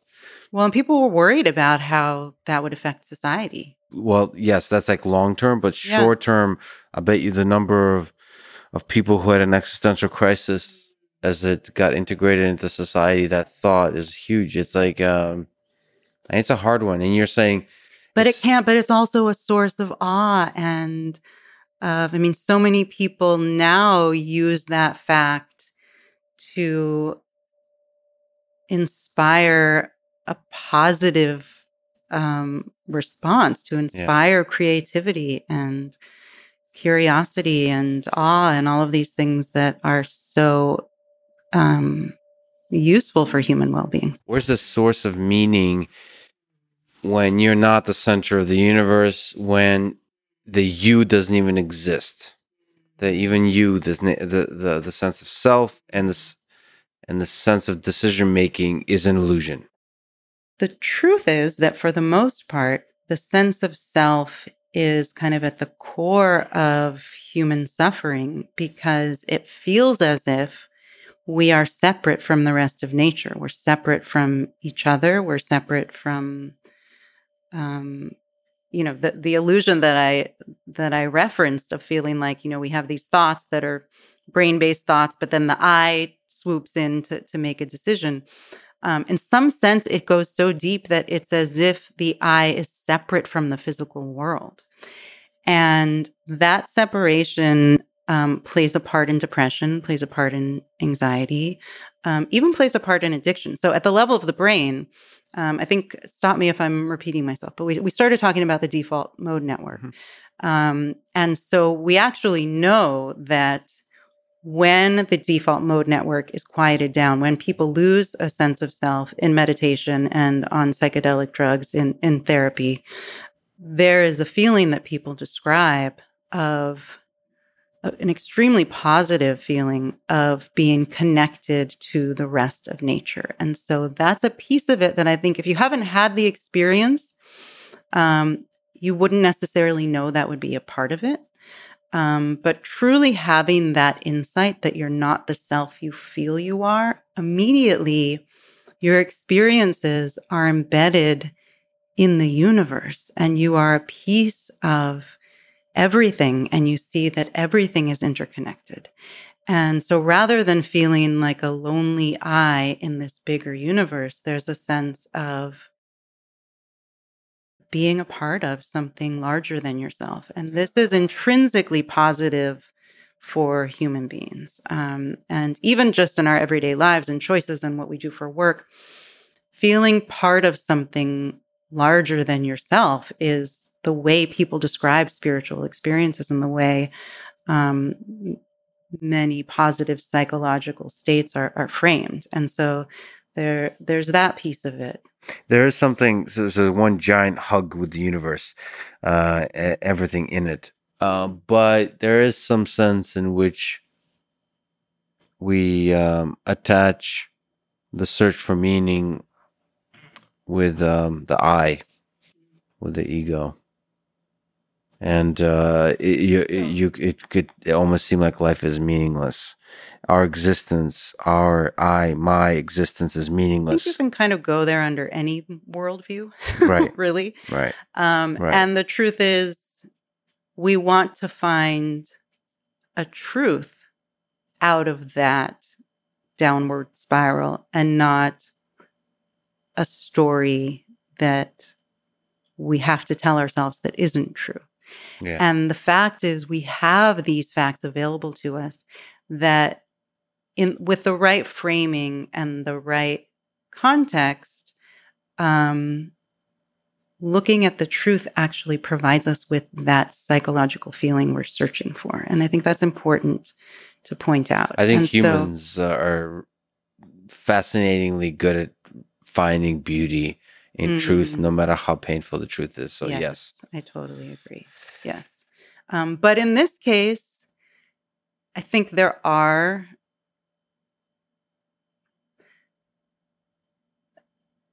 concerns are legitimate concerns, and I have them myself for how people respond. I've actually had people tell me they had to stop reading my book halfway through because the parts on free will were so upsetting to them. And this is something I think about a lot because that kind of breaks my heart. I don't, because I see this potential for these realizations bringing levels of well-being that many people don't have access to. I think it's important to talk about them in ways that override what can be an initial fear or kind of spooky quality that can come out of these realizations. So at the end of that journey, there's a clarity and an appreciation of beauty that if you just write it out. By the way, if you want to read Upsetting, I just gotten through the 4 books. If you want to read Upsetting, so my Audible is hilarious. So there's Conscious in it, and then so your book, and then it has The Rise and Fall of the Third Reich, Bloodlands by Timothy Snyder, probably the most upsetting book I've ever read. If you want to, because it's not just Stalin or Hitler, it's Stalin and Hitler. It's the worst hits, the opposite of the best hits. It's really, really, really well written, really difficult. I read Solzhenitsyn's Gulag Archipelago, and what else? Red Famine, which is Anne Applebaum. Is that her? Yeah. Anyway, so those are truly upsetting, and and those are a lot of times the results of hiding the truth versus pursuing the truth. So truth in the short term might hurt, but it did ultimately set us free. I believe that. And I also think whatever the truth is, we have to find a way to maintain civil society and love and all the things that are important to us. If we can jump around a little bit, can I just ask you on a personal note, because you said you've suffered from depression, and there's a lot of people that seek guidance on this topic because it's such a difficult one. How were you able to, when it has struck you, how were you able to overcome it? Yeah, I mean, this is maybe too long an answer. So I've experienced it in different forms. So it was I would say my depression has almost always mostly taken the form of anxiety. I didn't realize how anxious I was, I think, until I was an adult. So I was always very functional. I think, all the positive sides of suffering in that way. I think I'm a little OCD, as you can tell. I mean, this whole conversation is hilarious because we're both suffer to some level of anxiety. Psychology is just laid out in front of us here. It's a giant mess. We're the same kind of human. Yeah. It's great. Just trying to organize. Just hold on, like the Tom Waits song. Exactly. But then I suffered from postpartum depression after both of my daughters, after both pregnancies.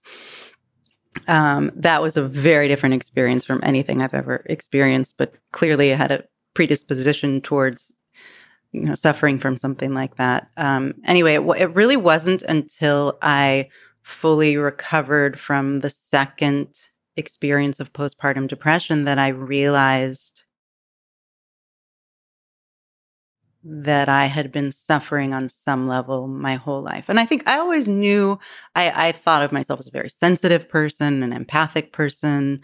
I've been in therapy for 10 years. I knew I had a lot of anxiety. I would never have denied that I had a lot of anxiety. I just didn't realize it crossed over into a disorder, really, until I was an adult and ended up taking Prozac. I took an SSRI for postpartum, and it was fascinating to me. I ended up interviewing my psychiatrist because I was so fascinated in the whole thing. Once I was on the other side of it, just what I had been through, how different I felt during that period of time, and then how quickly the medication made me feel like myself again.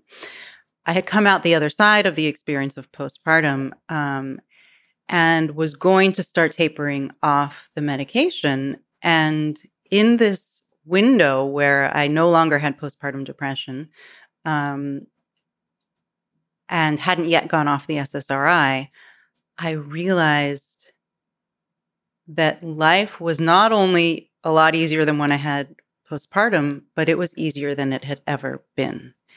And it took taking all of that anxiety away to recognize how much I had been grappling with it my entire life.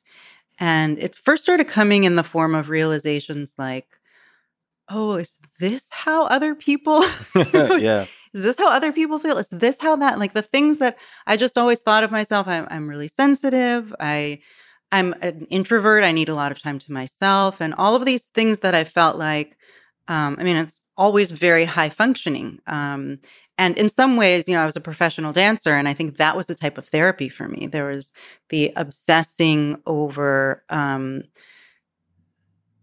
the training and dancing 9 hours a day and all of that. I now look back on and see how much that was therapeutic for me, and that I was kind of treating something. But it was just this experience of treating an anxiety disorder that caused me to realize that I had one. I didn't know I could feel the way I felt after taking Prozac. And I became very interested in, I was already working with neuroscientists. I was already interested in consciousness and the brain. And it just, this kind of rattled other intuitions for me in terms of how our childhoods shape who we become.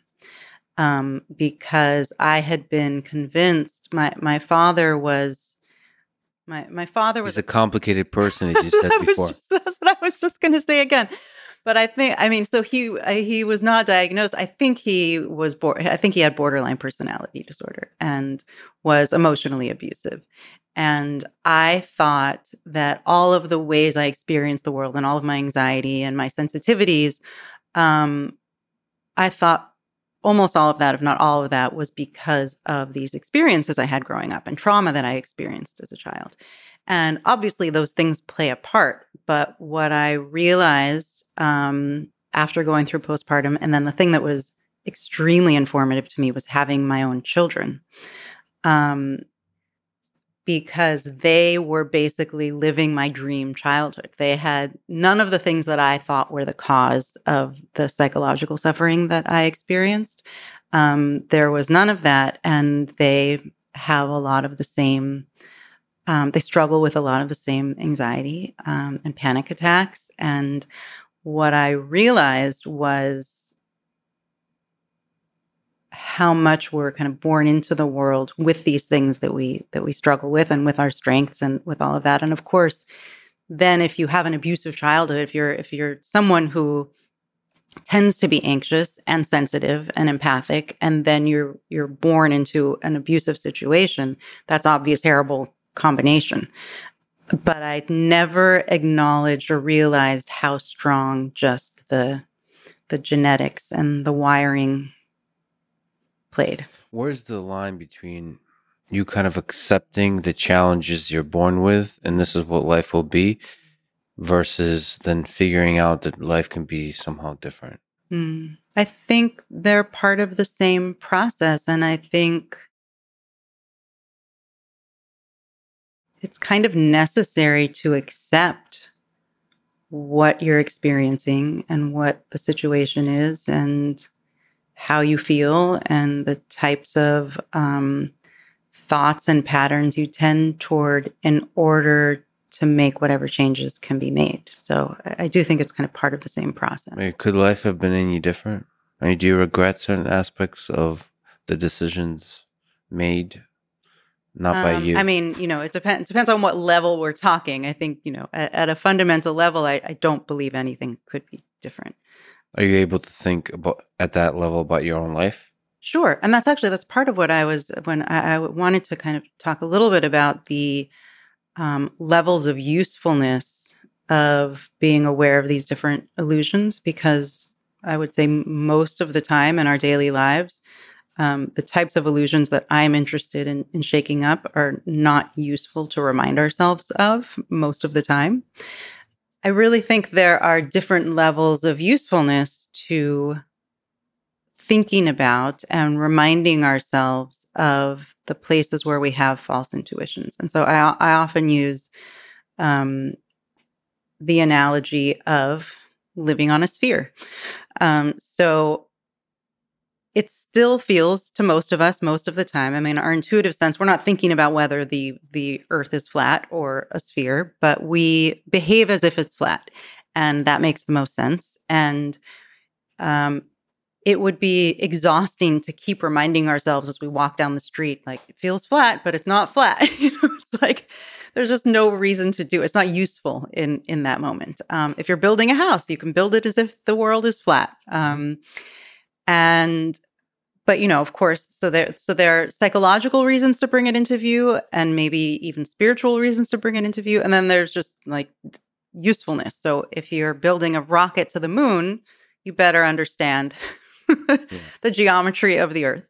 Even if you're flying an airplane, if you're an airplane pilot, you have to be aware of the truth of our situation.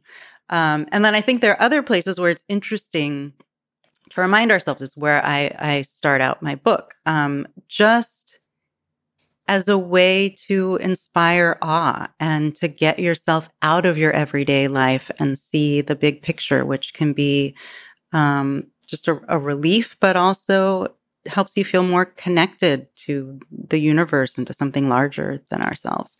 And so I see these intuitions, reminding ourselves that these intuitions are illusions in the same way that most of the time they're not useful. They are useful if we want to think about a science of consciousness.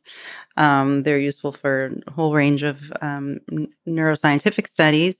And I think they can be incredibly useful in the same way that lying on the ground and feeling the gravity pushing you against a sphere and realizing you're floating in the middle of outer space. It gives me the same feeling to realize. And so there's so many levels to it, but if I'm thinking about difficult things that I've experienced, different traumas in my life, when I take a step back and kind of get this bird's eye view of kind of the mystery of this unfolding of the universe and the fact that it happened the way it happened, and whether it could have happened another way, there's no going back. That's the way it unfolded. And being able to surrender to that, I think, is very psychologically healthy and prevents us from, I think regret is one of the most toxic loops we can get into. So this is a path to acceptance. Oh, absolutely. Yeah. Because free will, I think part of what the function of the experience of it is learning. I think we can still learn without being under the illusion that we have free will. So for some people, depression can destroy them. So how can you think about avoiding that? Yeah. So I didn't totally answer your question. First is therapy. Ways that I have worked through anxiety and depression. So you're an introvert and a deeply intellectual person. Therapy works for you? To a point.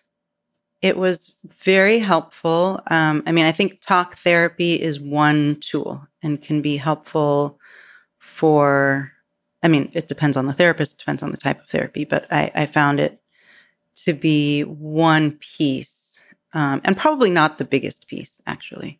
But I think I wish I had discovered medication sooner. That would have made a big difference in my life.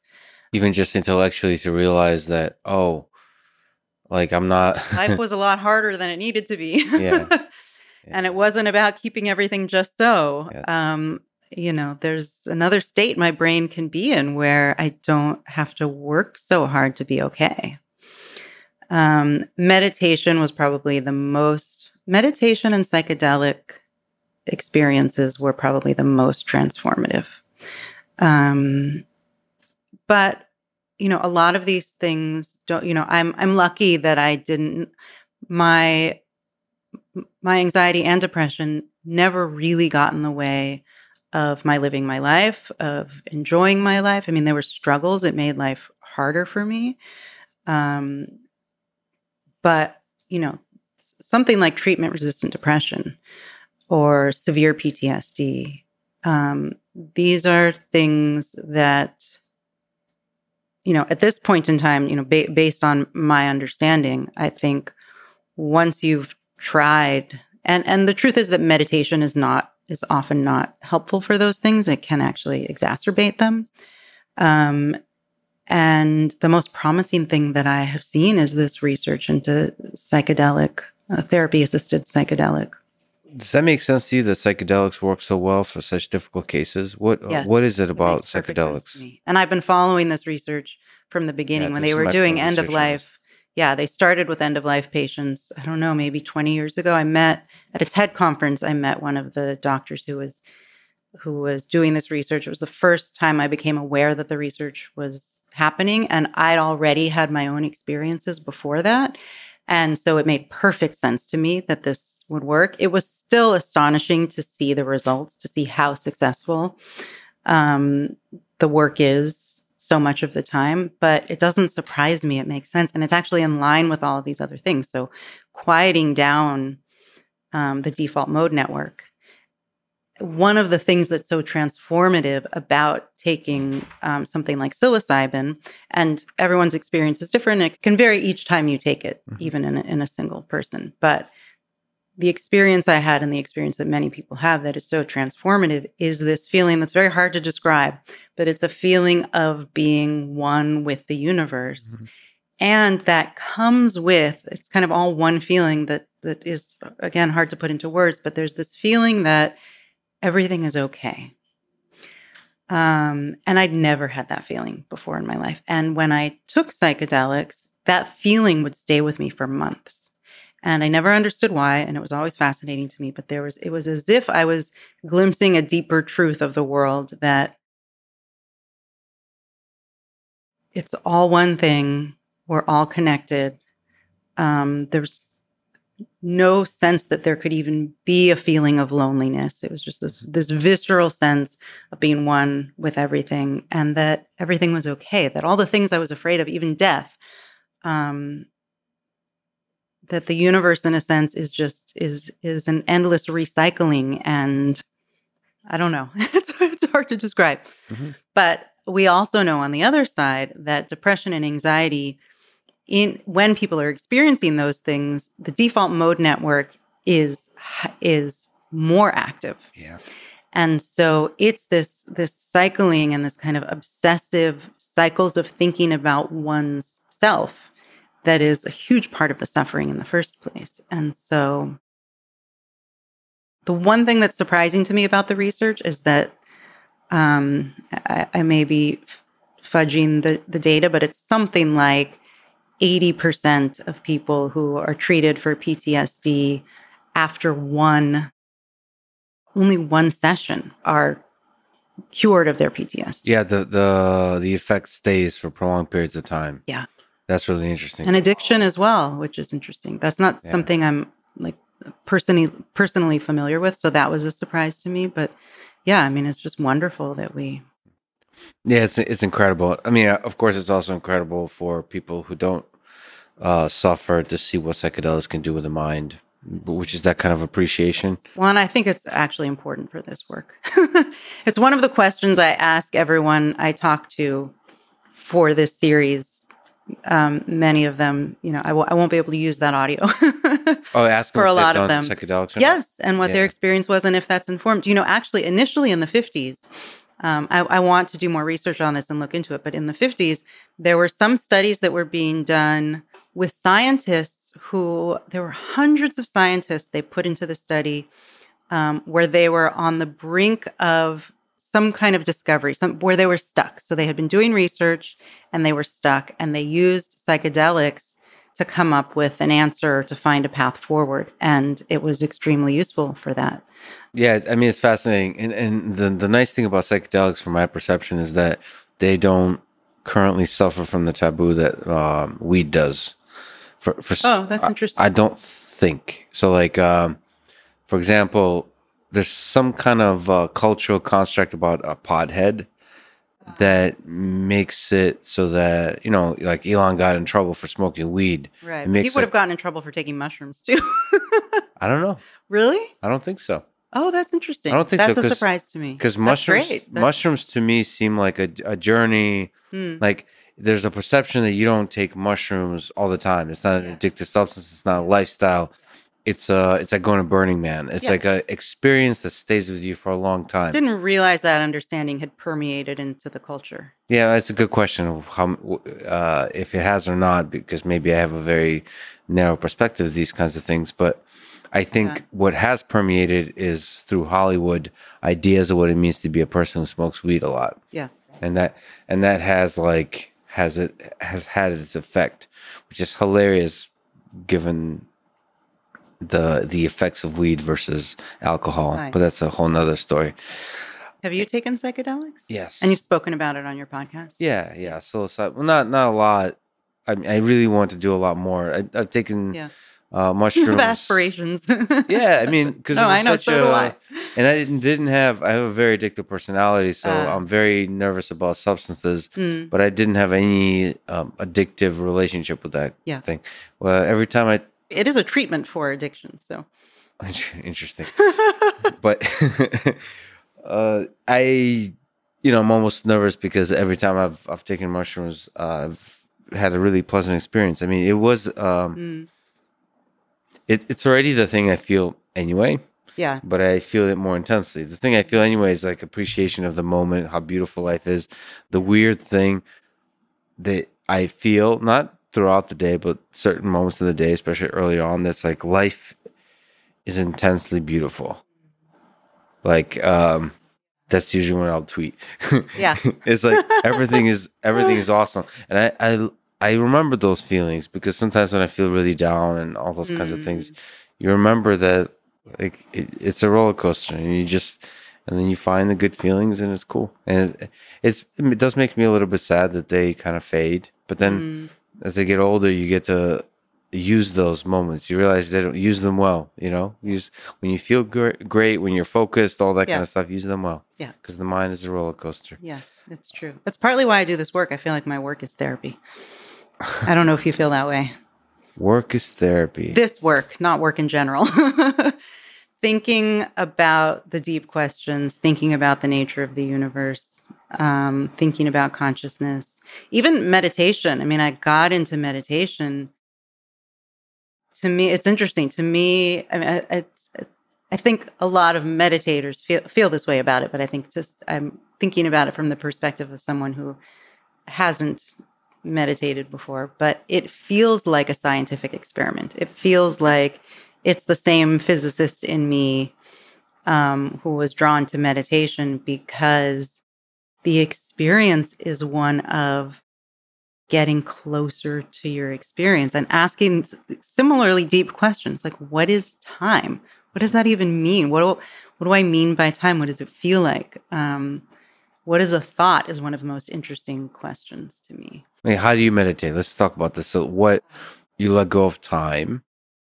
Well, I'm not really doing anything. I mean, the exercise is really so simple. It's just paying attention to your present moment experience.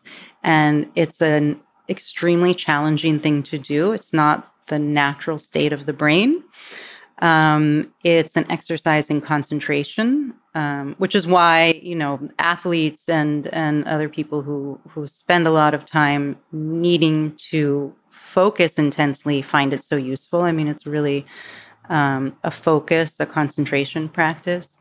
But all it is really, I mean, there are different ways, there are different methods, but it really is quite simple at its core, which is just paying close attention to your present moment experience. And so in Vipassana, which is what I've mostly been trained in, you're usually paying attention to the breath, but there's always some focus of concentration. And the focus can even be just an open awareness, just watching your mind go, just what comes into your experience. And part of that is the mind, part of it is the external world. So you hear a sound, you think a thought, you feel a feeling, your cheek is itching. Am I going to scratch it? Am I not going to scratch it? Just like, sounds like the most boring thing in the world. And what's interesting is paying close attention to the most boring thing in the world is incredibly fascinating. Noticing that each breath, no two breaths are the same, that time keeps moving, that your thoughts keep appearing. It's there. Yeah. I mean, it's a spiritual practice for you notice a reason. more and more beautiful things about the simpler things. Yeah, it's Yes. great. I like to do that. I don't meditate. I've tried a few times, and I will. But I meditate. I do meditate, but not. I meditate by thinking about a thing, and like holding on to that thing, and just like that's not really, I guess, technically meditation, but it's keeping a focus on an idea, and then you walk with it, and you solve the little puzzle of it. Yeah, Especially, and you kind of programming or math stuff. You're holding stuff in your head, but don't look stuff up. Don't take notes. You're only allowed to have your mind, and that's You it. would really enjoy a meditation retreat. I mean, you would also not enjoy it. It would be Probably go hard because nuts. it's all. You wouldn't go nuts. It would be hard, but you would get it. What's the meditation retreat? Is it usually silent or? It is always silent, or actually, at least the one I would recommend you do is a silent meditation retreat. How long? 5 days. 5 days. Okay. We'll talk later, but you might be my next victim. I have. Convert. 5 days is a long time It's a long time. to just sit. It changes your brain. It's the type of experience that will change your brain permanently. There's been like 2, 3, 4 hour sessions. You of don't have thinking that break me. children. You should I don't have do it. children. You've How got- does the children? leaving them for 5 days It's and tough. not speaking It's and tough. impossible. I've Yeah. only done one retreat since I had kids. I'm doing another one soon, but only maybe 2 that- nights. Maybe that's what the thoughts will be coming in my head. You should be getting married. That's you should okay. have kids. So whatever, let the thoughts be. I think You'll kids get always really good at letting things just be and focusing on the present moment. And you might come out with some epiphany about what you should do next. Yeah. No, I love the idea. Obviously, I love the idea. I love the idea. You know, I fast for 3 days. I want to fast for longer. That's also Yeah. in a different way, perhaps, but it makes you more sensitive to the Yeah. world around you somehow. I'm not Yeah. exactly sure what the Yeah. chemistry of that is, but obviously actually it's not obvious because you're not always that hungry, but you're more. Time slows down, and you feel things. You feel a breeze, all this kind of stuff. It's very interesting. I think I tweeted something about ideas coming out from sometimes feeling about coming from outside of you sometimes. So you mentioned as you meditate, you notice these ideas come in.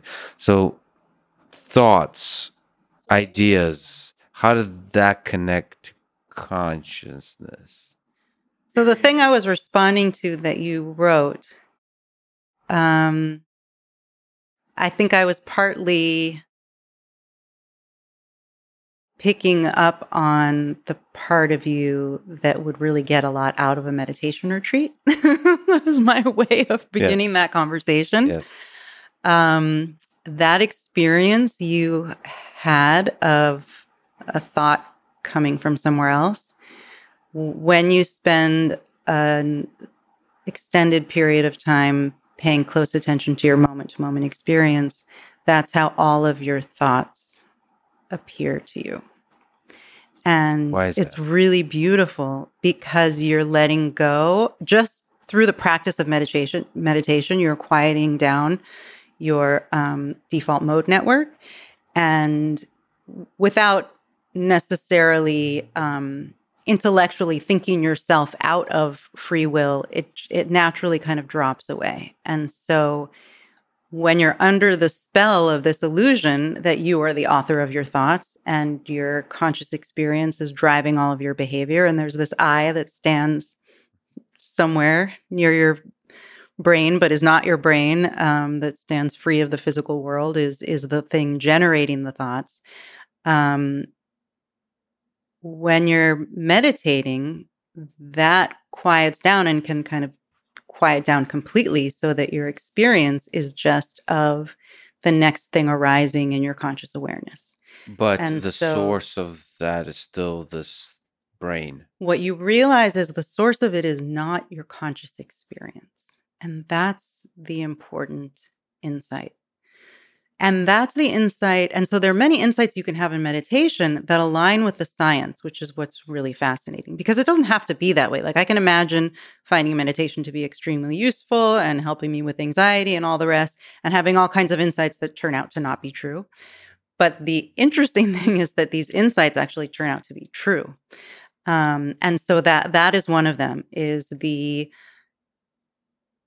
when you're just watching what your conscious experience actually is, you realize that it's not doing all of the things you usually feel like it's doing. And so the thoughts really just arise in much the same way that a sound or a sight or a feeling, maybe your leg starts to hurt. When you're just watching moment by moment by moment, pain arises, a bird chirping arises, a thought arises, a feeling arises. You're just kind of watching it all unfold. And there's something really beautiful about that.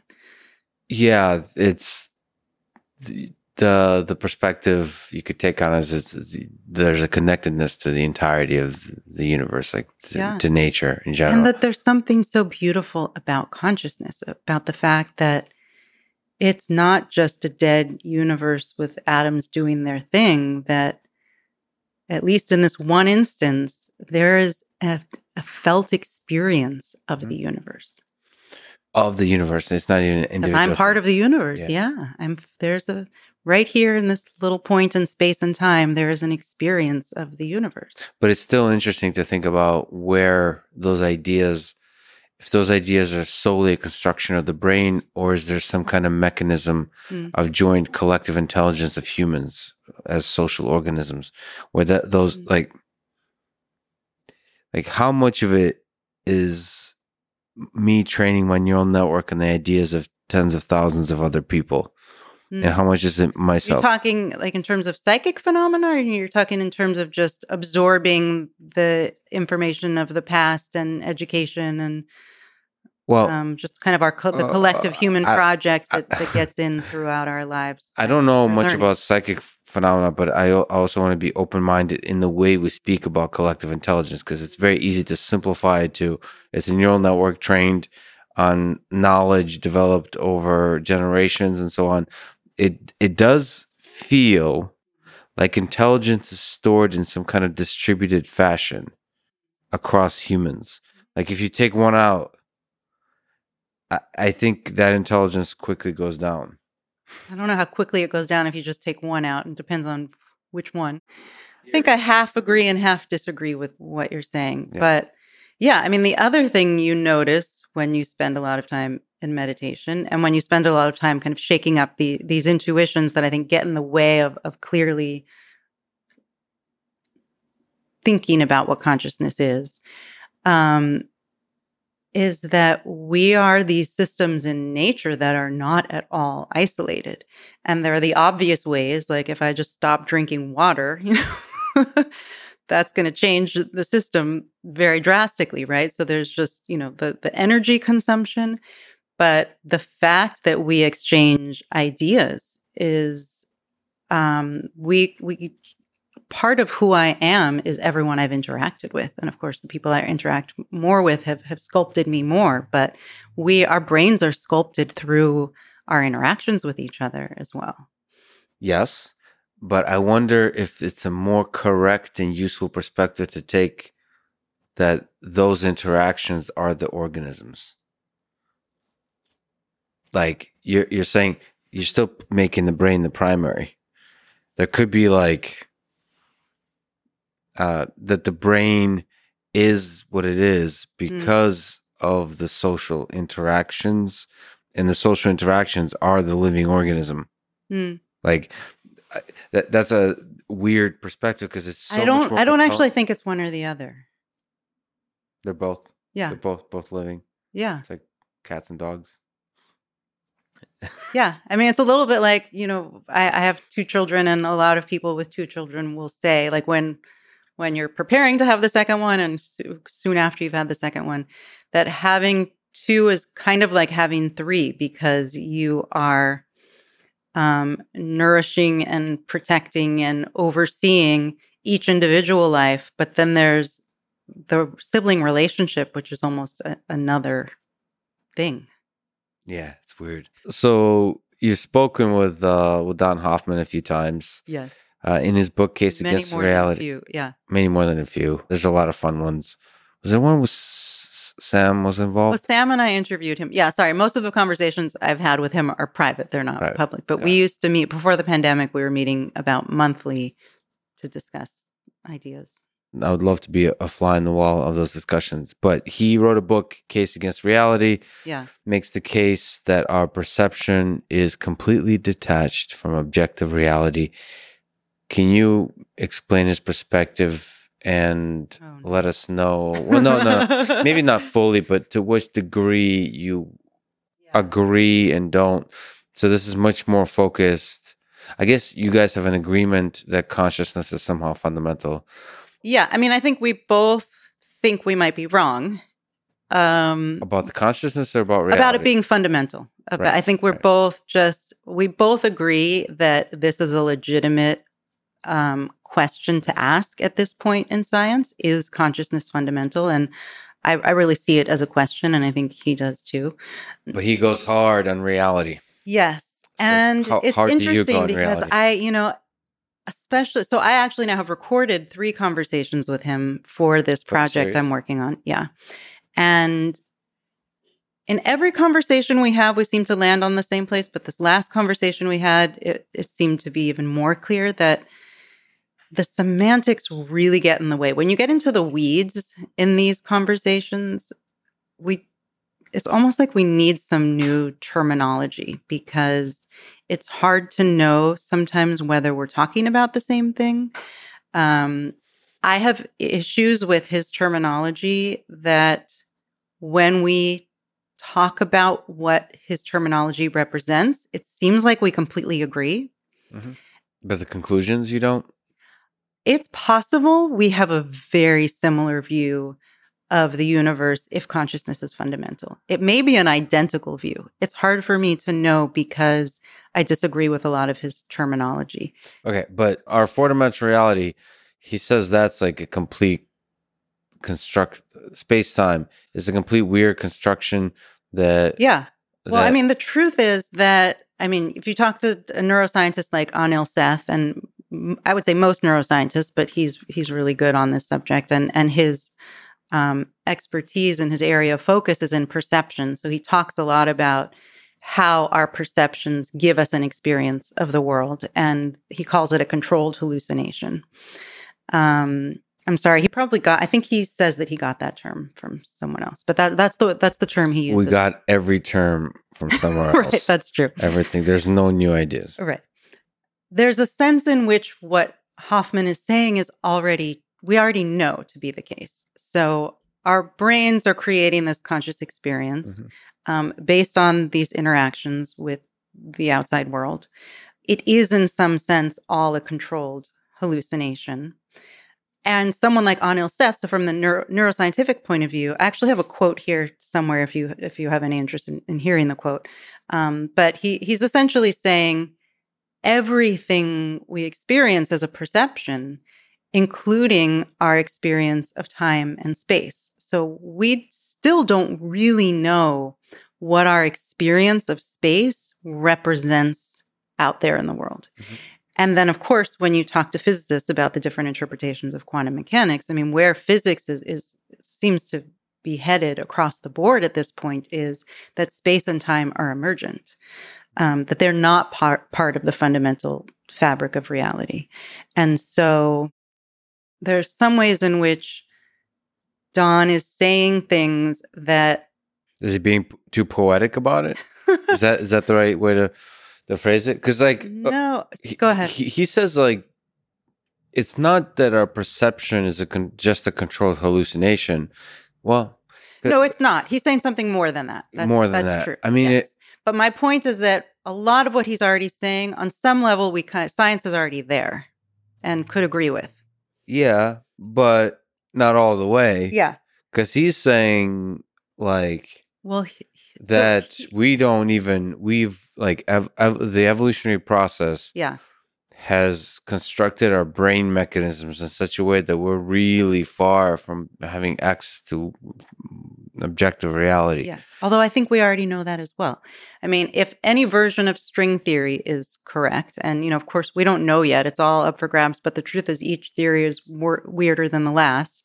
If there are 15 dimensions of space, we are just not we're not wired but to be able to understand the fundamental reality. But I think we have a consistent abstraction that seems to be reliable. Yeah. Like a blockchain. Yes. And he's not just saying that we really only have this tiny window onto reality. He's saying that that window onto reality is giving us a lot of false information. Yeah, it's not false. true. It's not just an abstraction, it's false. Yeah. Because he's saying there's no reason it needs to be true. Like there's no it's not required to be true. Yeah. And in fact, there's through natural selection, it's very possible to imagine, or it's likely to imagine, that organisms will evolve in such a way that you're going to just be lying to yourself completely. And but the question there is, if that's the case, it's a really interesting thing to think about. I think the rigor with which he approaches it is really admirable. I mean, I do think it's scientific, but it's the question for me is, why is it so consistent across all of these organisms? We all seem to see the table, and feel and run into the table. So what he will agree. So what I would say to that, and when I've posed this to him, I really don't want to speak for him, but I'll answer it myself and say that I believe he agrees with what I'm about to say, which is that the things we perceive are connected to the structure of reality. It's just that the structure of reality is made of something completely different than the thing we're experiencing. So imagine if you just go with the holographic principle, loosely, and actually the holographic principle applies to black holes only. So there's ADS, CFT duality, anti-de Sitter space, and conformal field theory. Am I getting all these terms right? The terms are right, but I can't believe we're going there. Well, I mean, this is where I've gone in all of my conversations with physicists, because the idea is, so if we just have the basic principle that reality and all of the information can be contained, or is actually in a two-dimensional space that gets projected. This is something that you don't buy based on the look on your face. No. I'm actually freaking out because, yes, any theory of modern physics gives inkling that reality is very weird. Right. And completely different from how we experience. That's one example. Which is so this is an intuition that for whatever reason has always felt true to me. This is the way I thought about things as a child. I've met other people that felt this way when I've had experiences in psychedelics, and this is where I start to sound crazy too. But nope. But everybody else is crazy except us. But that has always seemed right to me, and that's always the thing that I feel like I'm looking for. That it's funny. Recently, I was thinking that it's as if I feel like and this is more how I was thinking of how I felt as a child, but I feel this way a lot as an adult too. That the image is one of a snow globe that I'm confined to this snow globe based on my human perceptions, and the truth of reality is out there. And it's actually why I'm so drawn to shaking intuitions. I feel like every time we shake up an intuition, it's like an opportunity to leave the snow globe for a moment. Mm-hmm. It's like smashing the marbles and seeing, oh, it's not liquid in there like I thought.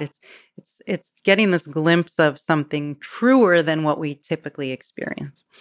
I feel like it's for a long time going to be snow globes inside snow globes inside snow globes. But the larger point is that, yes, whatever is true about the fundamental nature of reality is not something we're experiencing. However, it is linked and gives us clues to it. So one image I came up with recently, I actually wrote about this. I have an article in Nautilus about time, because as I spend time thinking about what it would mean for consciousness to be fundamental, and at the same time, I'm talking to physicists about different interpretations of quantum mechanics and the fact that the ones I'm talking to believe that space and time are emergent and are not part of the fundamental story. I was thinking about what could time be if it's not the way we experience it? What could it be pointing to? And, I'm not the first person to think like this. Many people have developed different thought experiments around this, but, and this is, I'm not saying this is the way things are, but this is just one solution, is that time and causality appear to us the way they do because for whatever reason, we're only perceiving one moment at a time.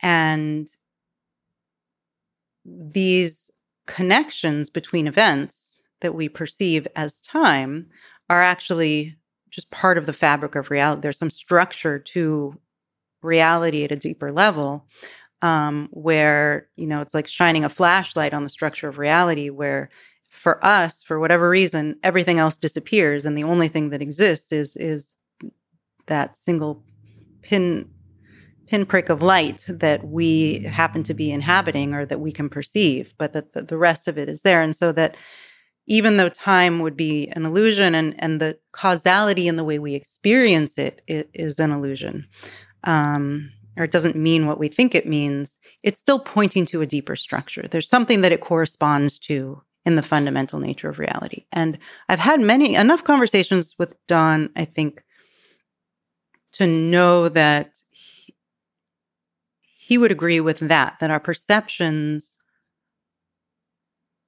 map onto something. It's just not the experience of it that we're having. So to go back to the idea that all of reality could be contained in two dimensions, and there's something about the interaction between different points that cause this holograph, so that it seems like there's a three-dimensional world when in fact that it's a projection of this two-dimensional surface. What we experience as space still references something at the fundamental level. It's just that it's not space. And that is something that makes a lot of sense to me. I posted an excerpt. George Musser wrote a great book, Spooky Action at a Distance. Spooky Action at a Distance. And he talks about, he's a great science writer, and he talks about ways to kind of absorb what this would mean, this ADS-CFT duality. And he gives an example of music as an analogy, that two different notes can exist in three dimensions as if the other doesn't exist because of the frequency of the sound waves. And that in another way, you can think of the sound waves existing in different dimensions. I don't know if that's yeah, that's really interesting. So I don't speak as well as I write, so I've written about this in a way that I think is easier to absorb than the way I just described it. But I think causality is a trickier one. Time is a tricky one to like. Yeah. Oh boy! And there are physicists who think that space is emergent, but time is still fundamental. And Lee Smolin is one of those scientists, and it's really interesting to talk to him about this. But yeah, but time being emergent is a really trippy one to think about. Yes. Also, I wonder if it's possible at which point does the experience of time start becoming a part of the conscious experience of living organisms. So is it something that evolved on Earth? Yeah. Only? Or is it? It's also very hard to think about consciousness without time. And that's something that's really interesting for me to think about too. Although, not that this is scientific evidence of anything, but I and many others have had the experience, a timeless, spaceless experience, in certain states of meditation and under the influence and that's of still a conscious experience, would you say? Yeah, absolutely. But didn't you say that some aspect of conscious experience is memory?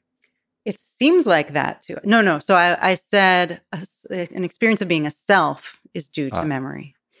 It seems that consciousness and time are inextricably linked, but I think that may be an illusion also. And when I think about consciousness being fundamental, and someone like Max Tegmark, I don't know if there are other mathematicians. I'm sure there are. He's the only one I know of who will talk about mathematical forms and shapes as not just being. He talks about them as being actual objects in nature that exist, that are not just mathematical structures that we can think about, but any mathematical structure that comes out of the math actually exists in reality. Yeah. And so when I think about consciousness being fundamental, I think about physics and mathematics being a description of the structure of it. And that when mathematicians say things like that, or physicists say things like that, it makes sense if we're talking about a conscious experience of some sort. Yeah, that's really interesting. I mean, first of all, Max is great. Man, this is really interesting to think about, like what is fundamental. Yeah. It's a good exercise to do in general. Yeah. Like to really think through it. Yeah. I mean, ultimately, it's a very humbling process because we're probably in the very early days of, we can't know currently, right? Right, currently. Maybe permanently, but I remain optimistic. Right. Well, to jump around a little bit, the Google AI engineer, I'm using the terms from the press. It's kind of hilarious. But why, is this a friend of yours? No, it's not. No. But just, the term AI is really not used amongst machine learning people. Oh, I see. Okay. So like I'm using kind of Google AI engineer and this like sentience and chatbot, and like none of those words are really used by the people that actually build them. Okay. You're much more likely to use language model versus chatbot, or like natural language dialogue versus chatbot, or whatever, and certainly not sentience. But that's the point. Mm-hmm. I mean, sometimes the difference between the public discourse and the engineering is actually really important, because engineering tends to want to ignore the magic. They don't notice the magic. Anyway, the Google AI engineer believes that the Lambda 1 natural language system achieved sentience. I don't know if you paid attention to that. I didn't. You didn't. No. But the general question is, do you think a chatbot, do you think a robot could be conscious? So, I mean, this answer is slightly different, or very different, depending on whether I kind of follow the assumption that consciousness emerges at some point in physical processing, or whether it's fundamental.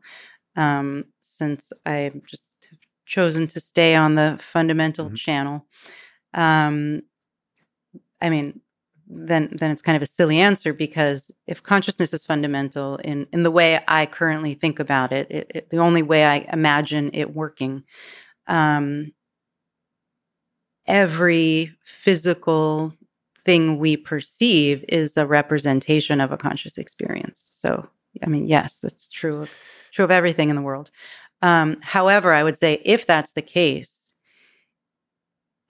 even though there's a way in which it's behaving in similar ways to a human being, the way it's constructed, what it is actually made of, and the physics of it is so different that I would expect it to have an entirely, completely non-human conscious experience.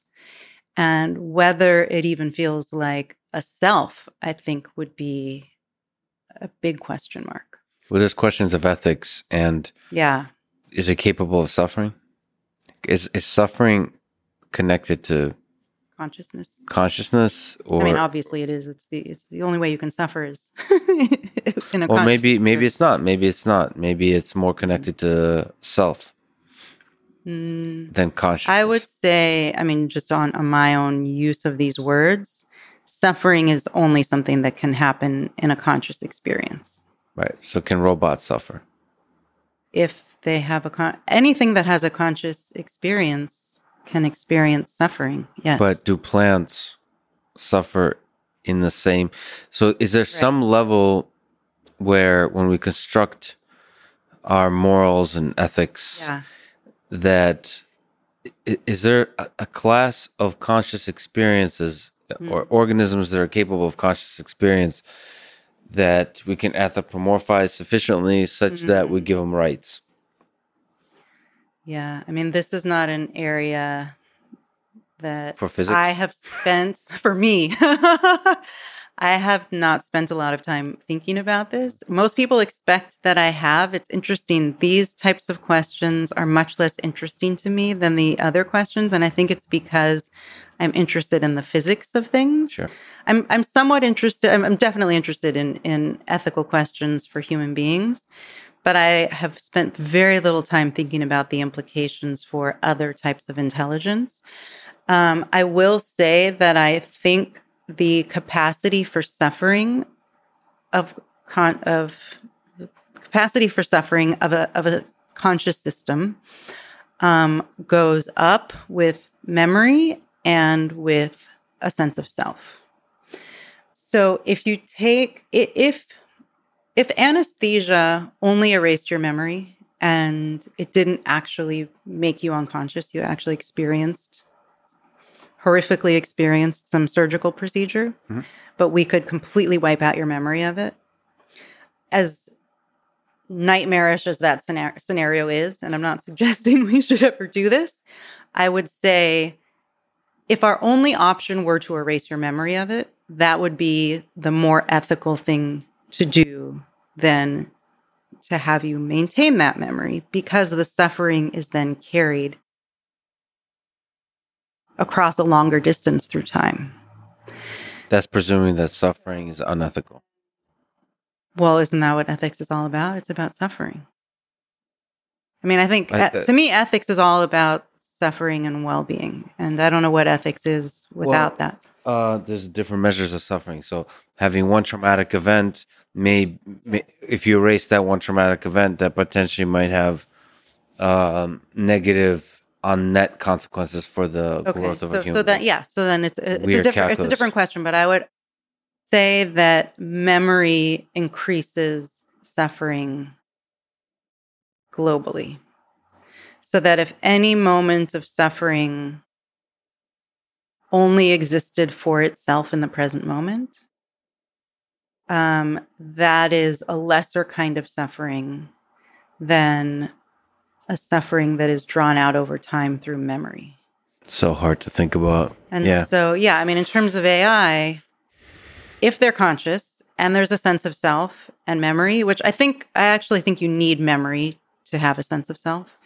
Actually, sorry, I take that back. I actually think you can have a really primitive sense of self without memory. But an AI that is conscious, that has memory and a sense of self, that's capable of suffering. Absolutely. Well, one of the things, because you said you haven't really looked into this area, because there's so many interesting things to look into, and you're really focused on the physics side. To me, the neuroscience experiments that you mentioned, where there's a difference between the timing of things that kind of reveal there's something here. Yeah. To me, working with robots, I have Lego robots that are moving around my home in Austin. It's a very good embodied thought experiment. Like, here's the thing that looks like it has a free will. It looks like it has conscious experiences, and then I know how it's programmed, and so like I have to go back and forth, and it's this is what I do with you lay on the ground looking up at the stars thinking about plants, and I look at like a robot like. Well, you can do this with plants too. I mean, there's some complex enough behavior that looks like free will from a certain angle. And it makes you wonder two things. One, is there consciousness associated with that processing? And two, if there isn't, what does that say about our experience? And Both are humbling our thoughts. circumstance and nature. What does that say? Yeah. But yeah, I do that with plants all the time. I go back and forth. But the zombie thought experiment now, at least for me, is often presented as AI because now that's easier as a robot because that's easier. I don't know if it's just because it's in pop culture now in the form of films and television shows, but it's easier to get to that point of contemplation, I think, by imagining a robot. I don't know why exactly I'm bothered by philosophers talking about zombies because it feels like they're missing. It's like talking about, it's reducing a joyful experience.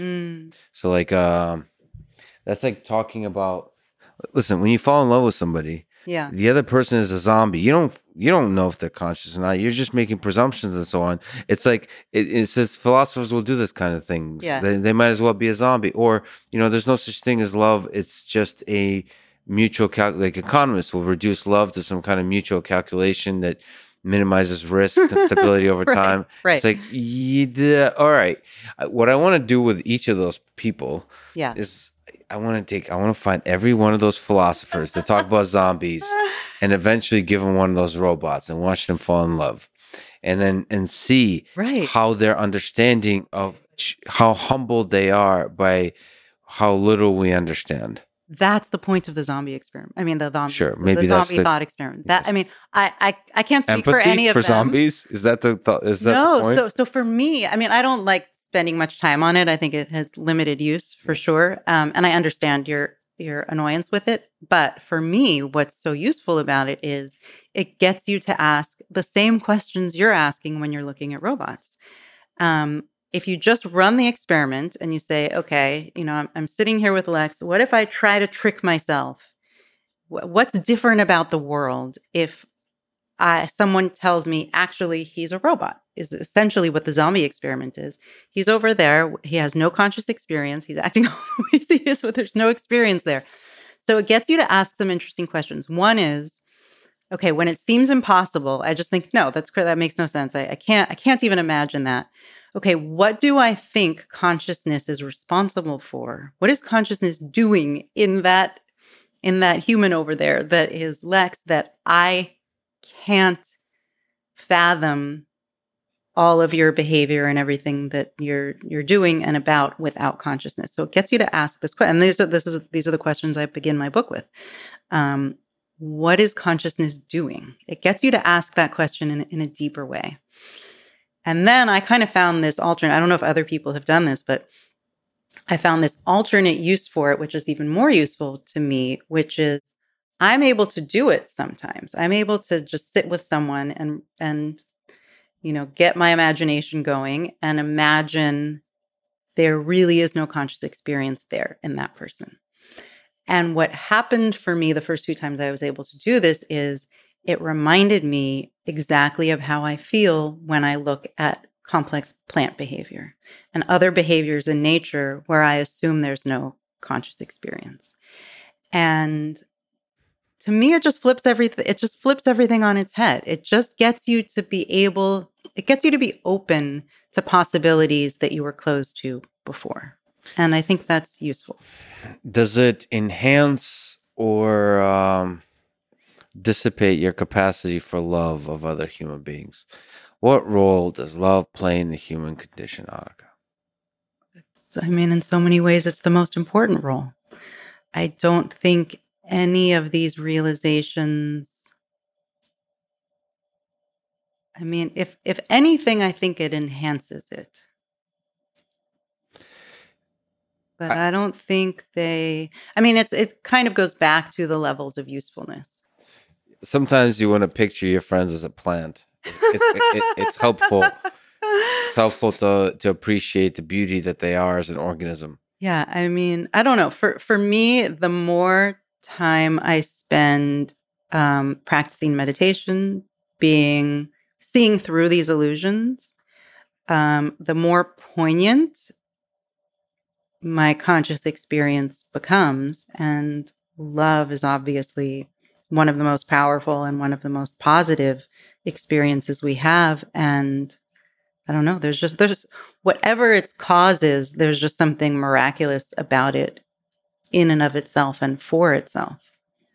I think love, romantic love is a beautiful thing. Connection, friendship is a beautiful thing. And it's so interesting how people can grow together, how interact together, disagree together, and make each other better. I like scientific collaborations are like this too. Daniel Kahneman and Tversky. I mean, there's, and most people are not able to do that in the scientific realm. They create, the more successful you become, the more solid. It's rare, and you recognize it when you have it. When you have a great collaboration, I mean, in science, but also in other areas.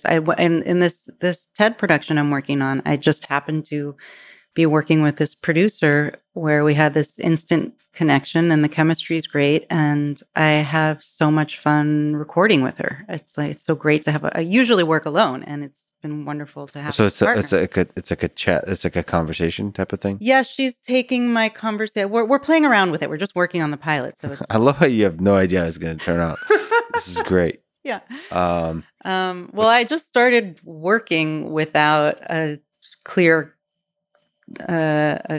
image of the end result. Although it started with an idea for a film. I don't know. I guess I have a feeling. I was just wondering if I'd talked about this with you before anywhere, but probably not. No. Yeah, because you and I have never spoken before. No, we just met. We just know each other. You mean you didn't see me when I was listening to that podcast of yours and had that thought? You didn't hear that thought? That's. I mean, we were mentioning this offline as a small tangent. There's a cool dynamic in how we get to become really close friends without never having met, never having talked one way. But it could be one-way friendships that form. And it's a beautiful thing. I think. I don't know, that makes me feel like we're all connected. Yeah. And you're almost like plugging into some kind of weird thing. Yeah. In the space of ideas. There's so many things I want to say now, but here's one thing is the way I think about consciousness, if it's fundamental, is analogous to a pot of boiling water where the water is the consciousness and the bubbles are the conscious experiences. And so it is all one thing. And then there are these shapes that take form and there's a felt experience, right? It's all felt experience. And so when we're able to let go of this sense of self or this illusion of self, the idea that experiences are happening to something or to someone drops out. And what you get is just experiences arising. So there's the fundamental nature of the universe, which obviously has a structure and obeys laws. But what you get out of that are appearances of different conscious experiences. They're just coming into being, right? And so there is, under that view, I mean, there are different ways to look at the fundamental nature of reality without consciousness and kind of come up with a similar view. But in that view, it is just kind of it's one thing with different experiences popping up. And in that boiling pot is a lobster, which represents the human condition. The devil. because life is suffering. I don't know if you've read David Foster Wallace, Consider the Lobster. I mean, it's the stuff that we do to lobsters is fascinatingly horrible. Oh. But no. I mean, that was my first rejection of many worlds. Just my psychological rejection of it was just imagining the multiplication of all the suffering. I spend a lot of time thinking about, consumed by, and trying not to be overwhelmed by the depth of human suffering. To imagine many worlds with is just infinite suffering. Oh my God. Yeah. What is it about humans? I think you spent too much time on Twitter. Is focused on the suffering. I mean, there's also the awesomeness. And I think the awesomeness outpowers the suffering over time. That's so nice. I wish I believed that. With memory, as you said, the suffering is multiplied. It's an interesting thought, but with memory, beauty is multiplied as well. So it's like where I stand with it, and I'm for some reason still optimistic that we can get ourselves to a different place. But the way things currently are, or the way things have always been for animals and humans, and I think any conscious life form is to me, the suffering seems so much more impactful and powerful than any happy, for lack of a better word, experience, that no happy experience is worth its equivalent experience of suffering.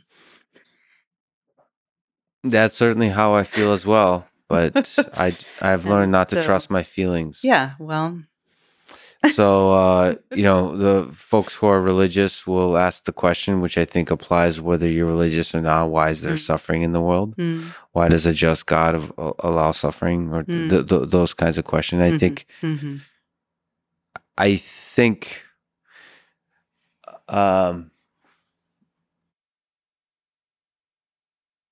it does seem that suffering is a deep part of human history.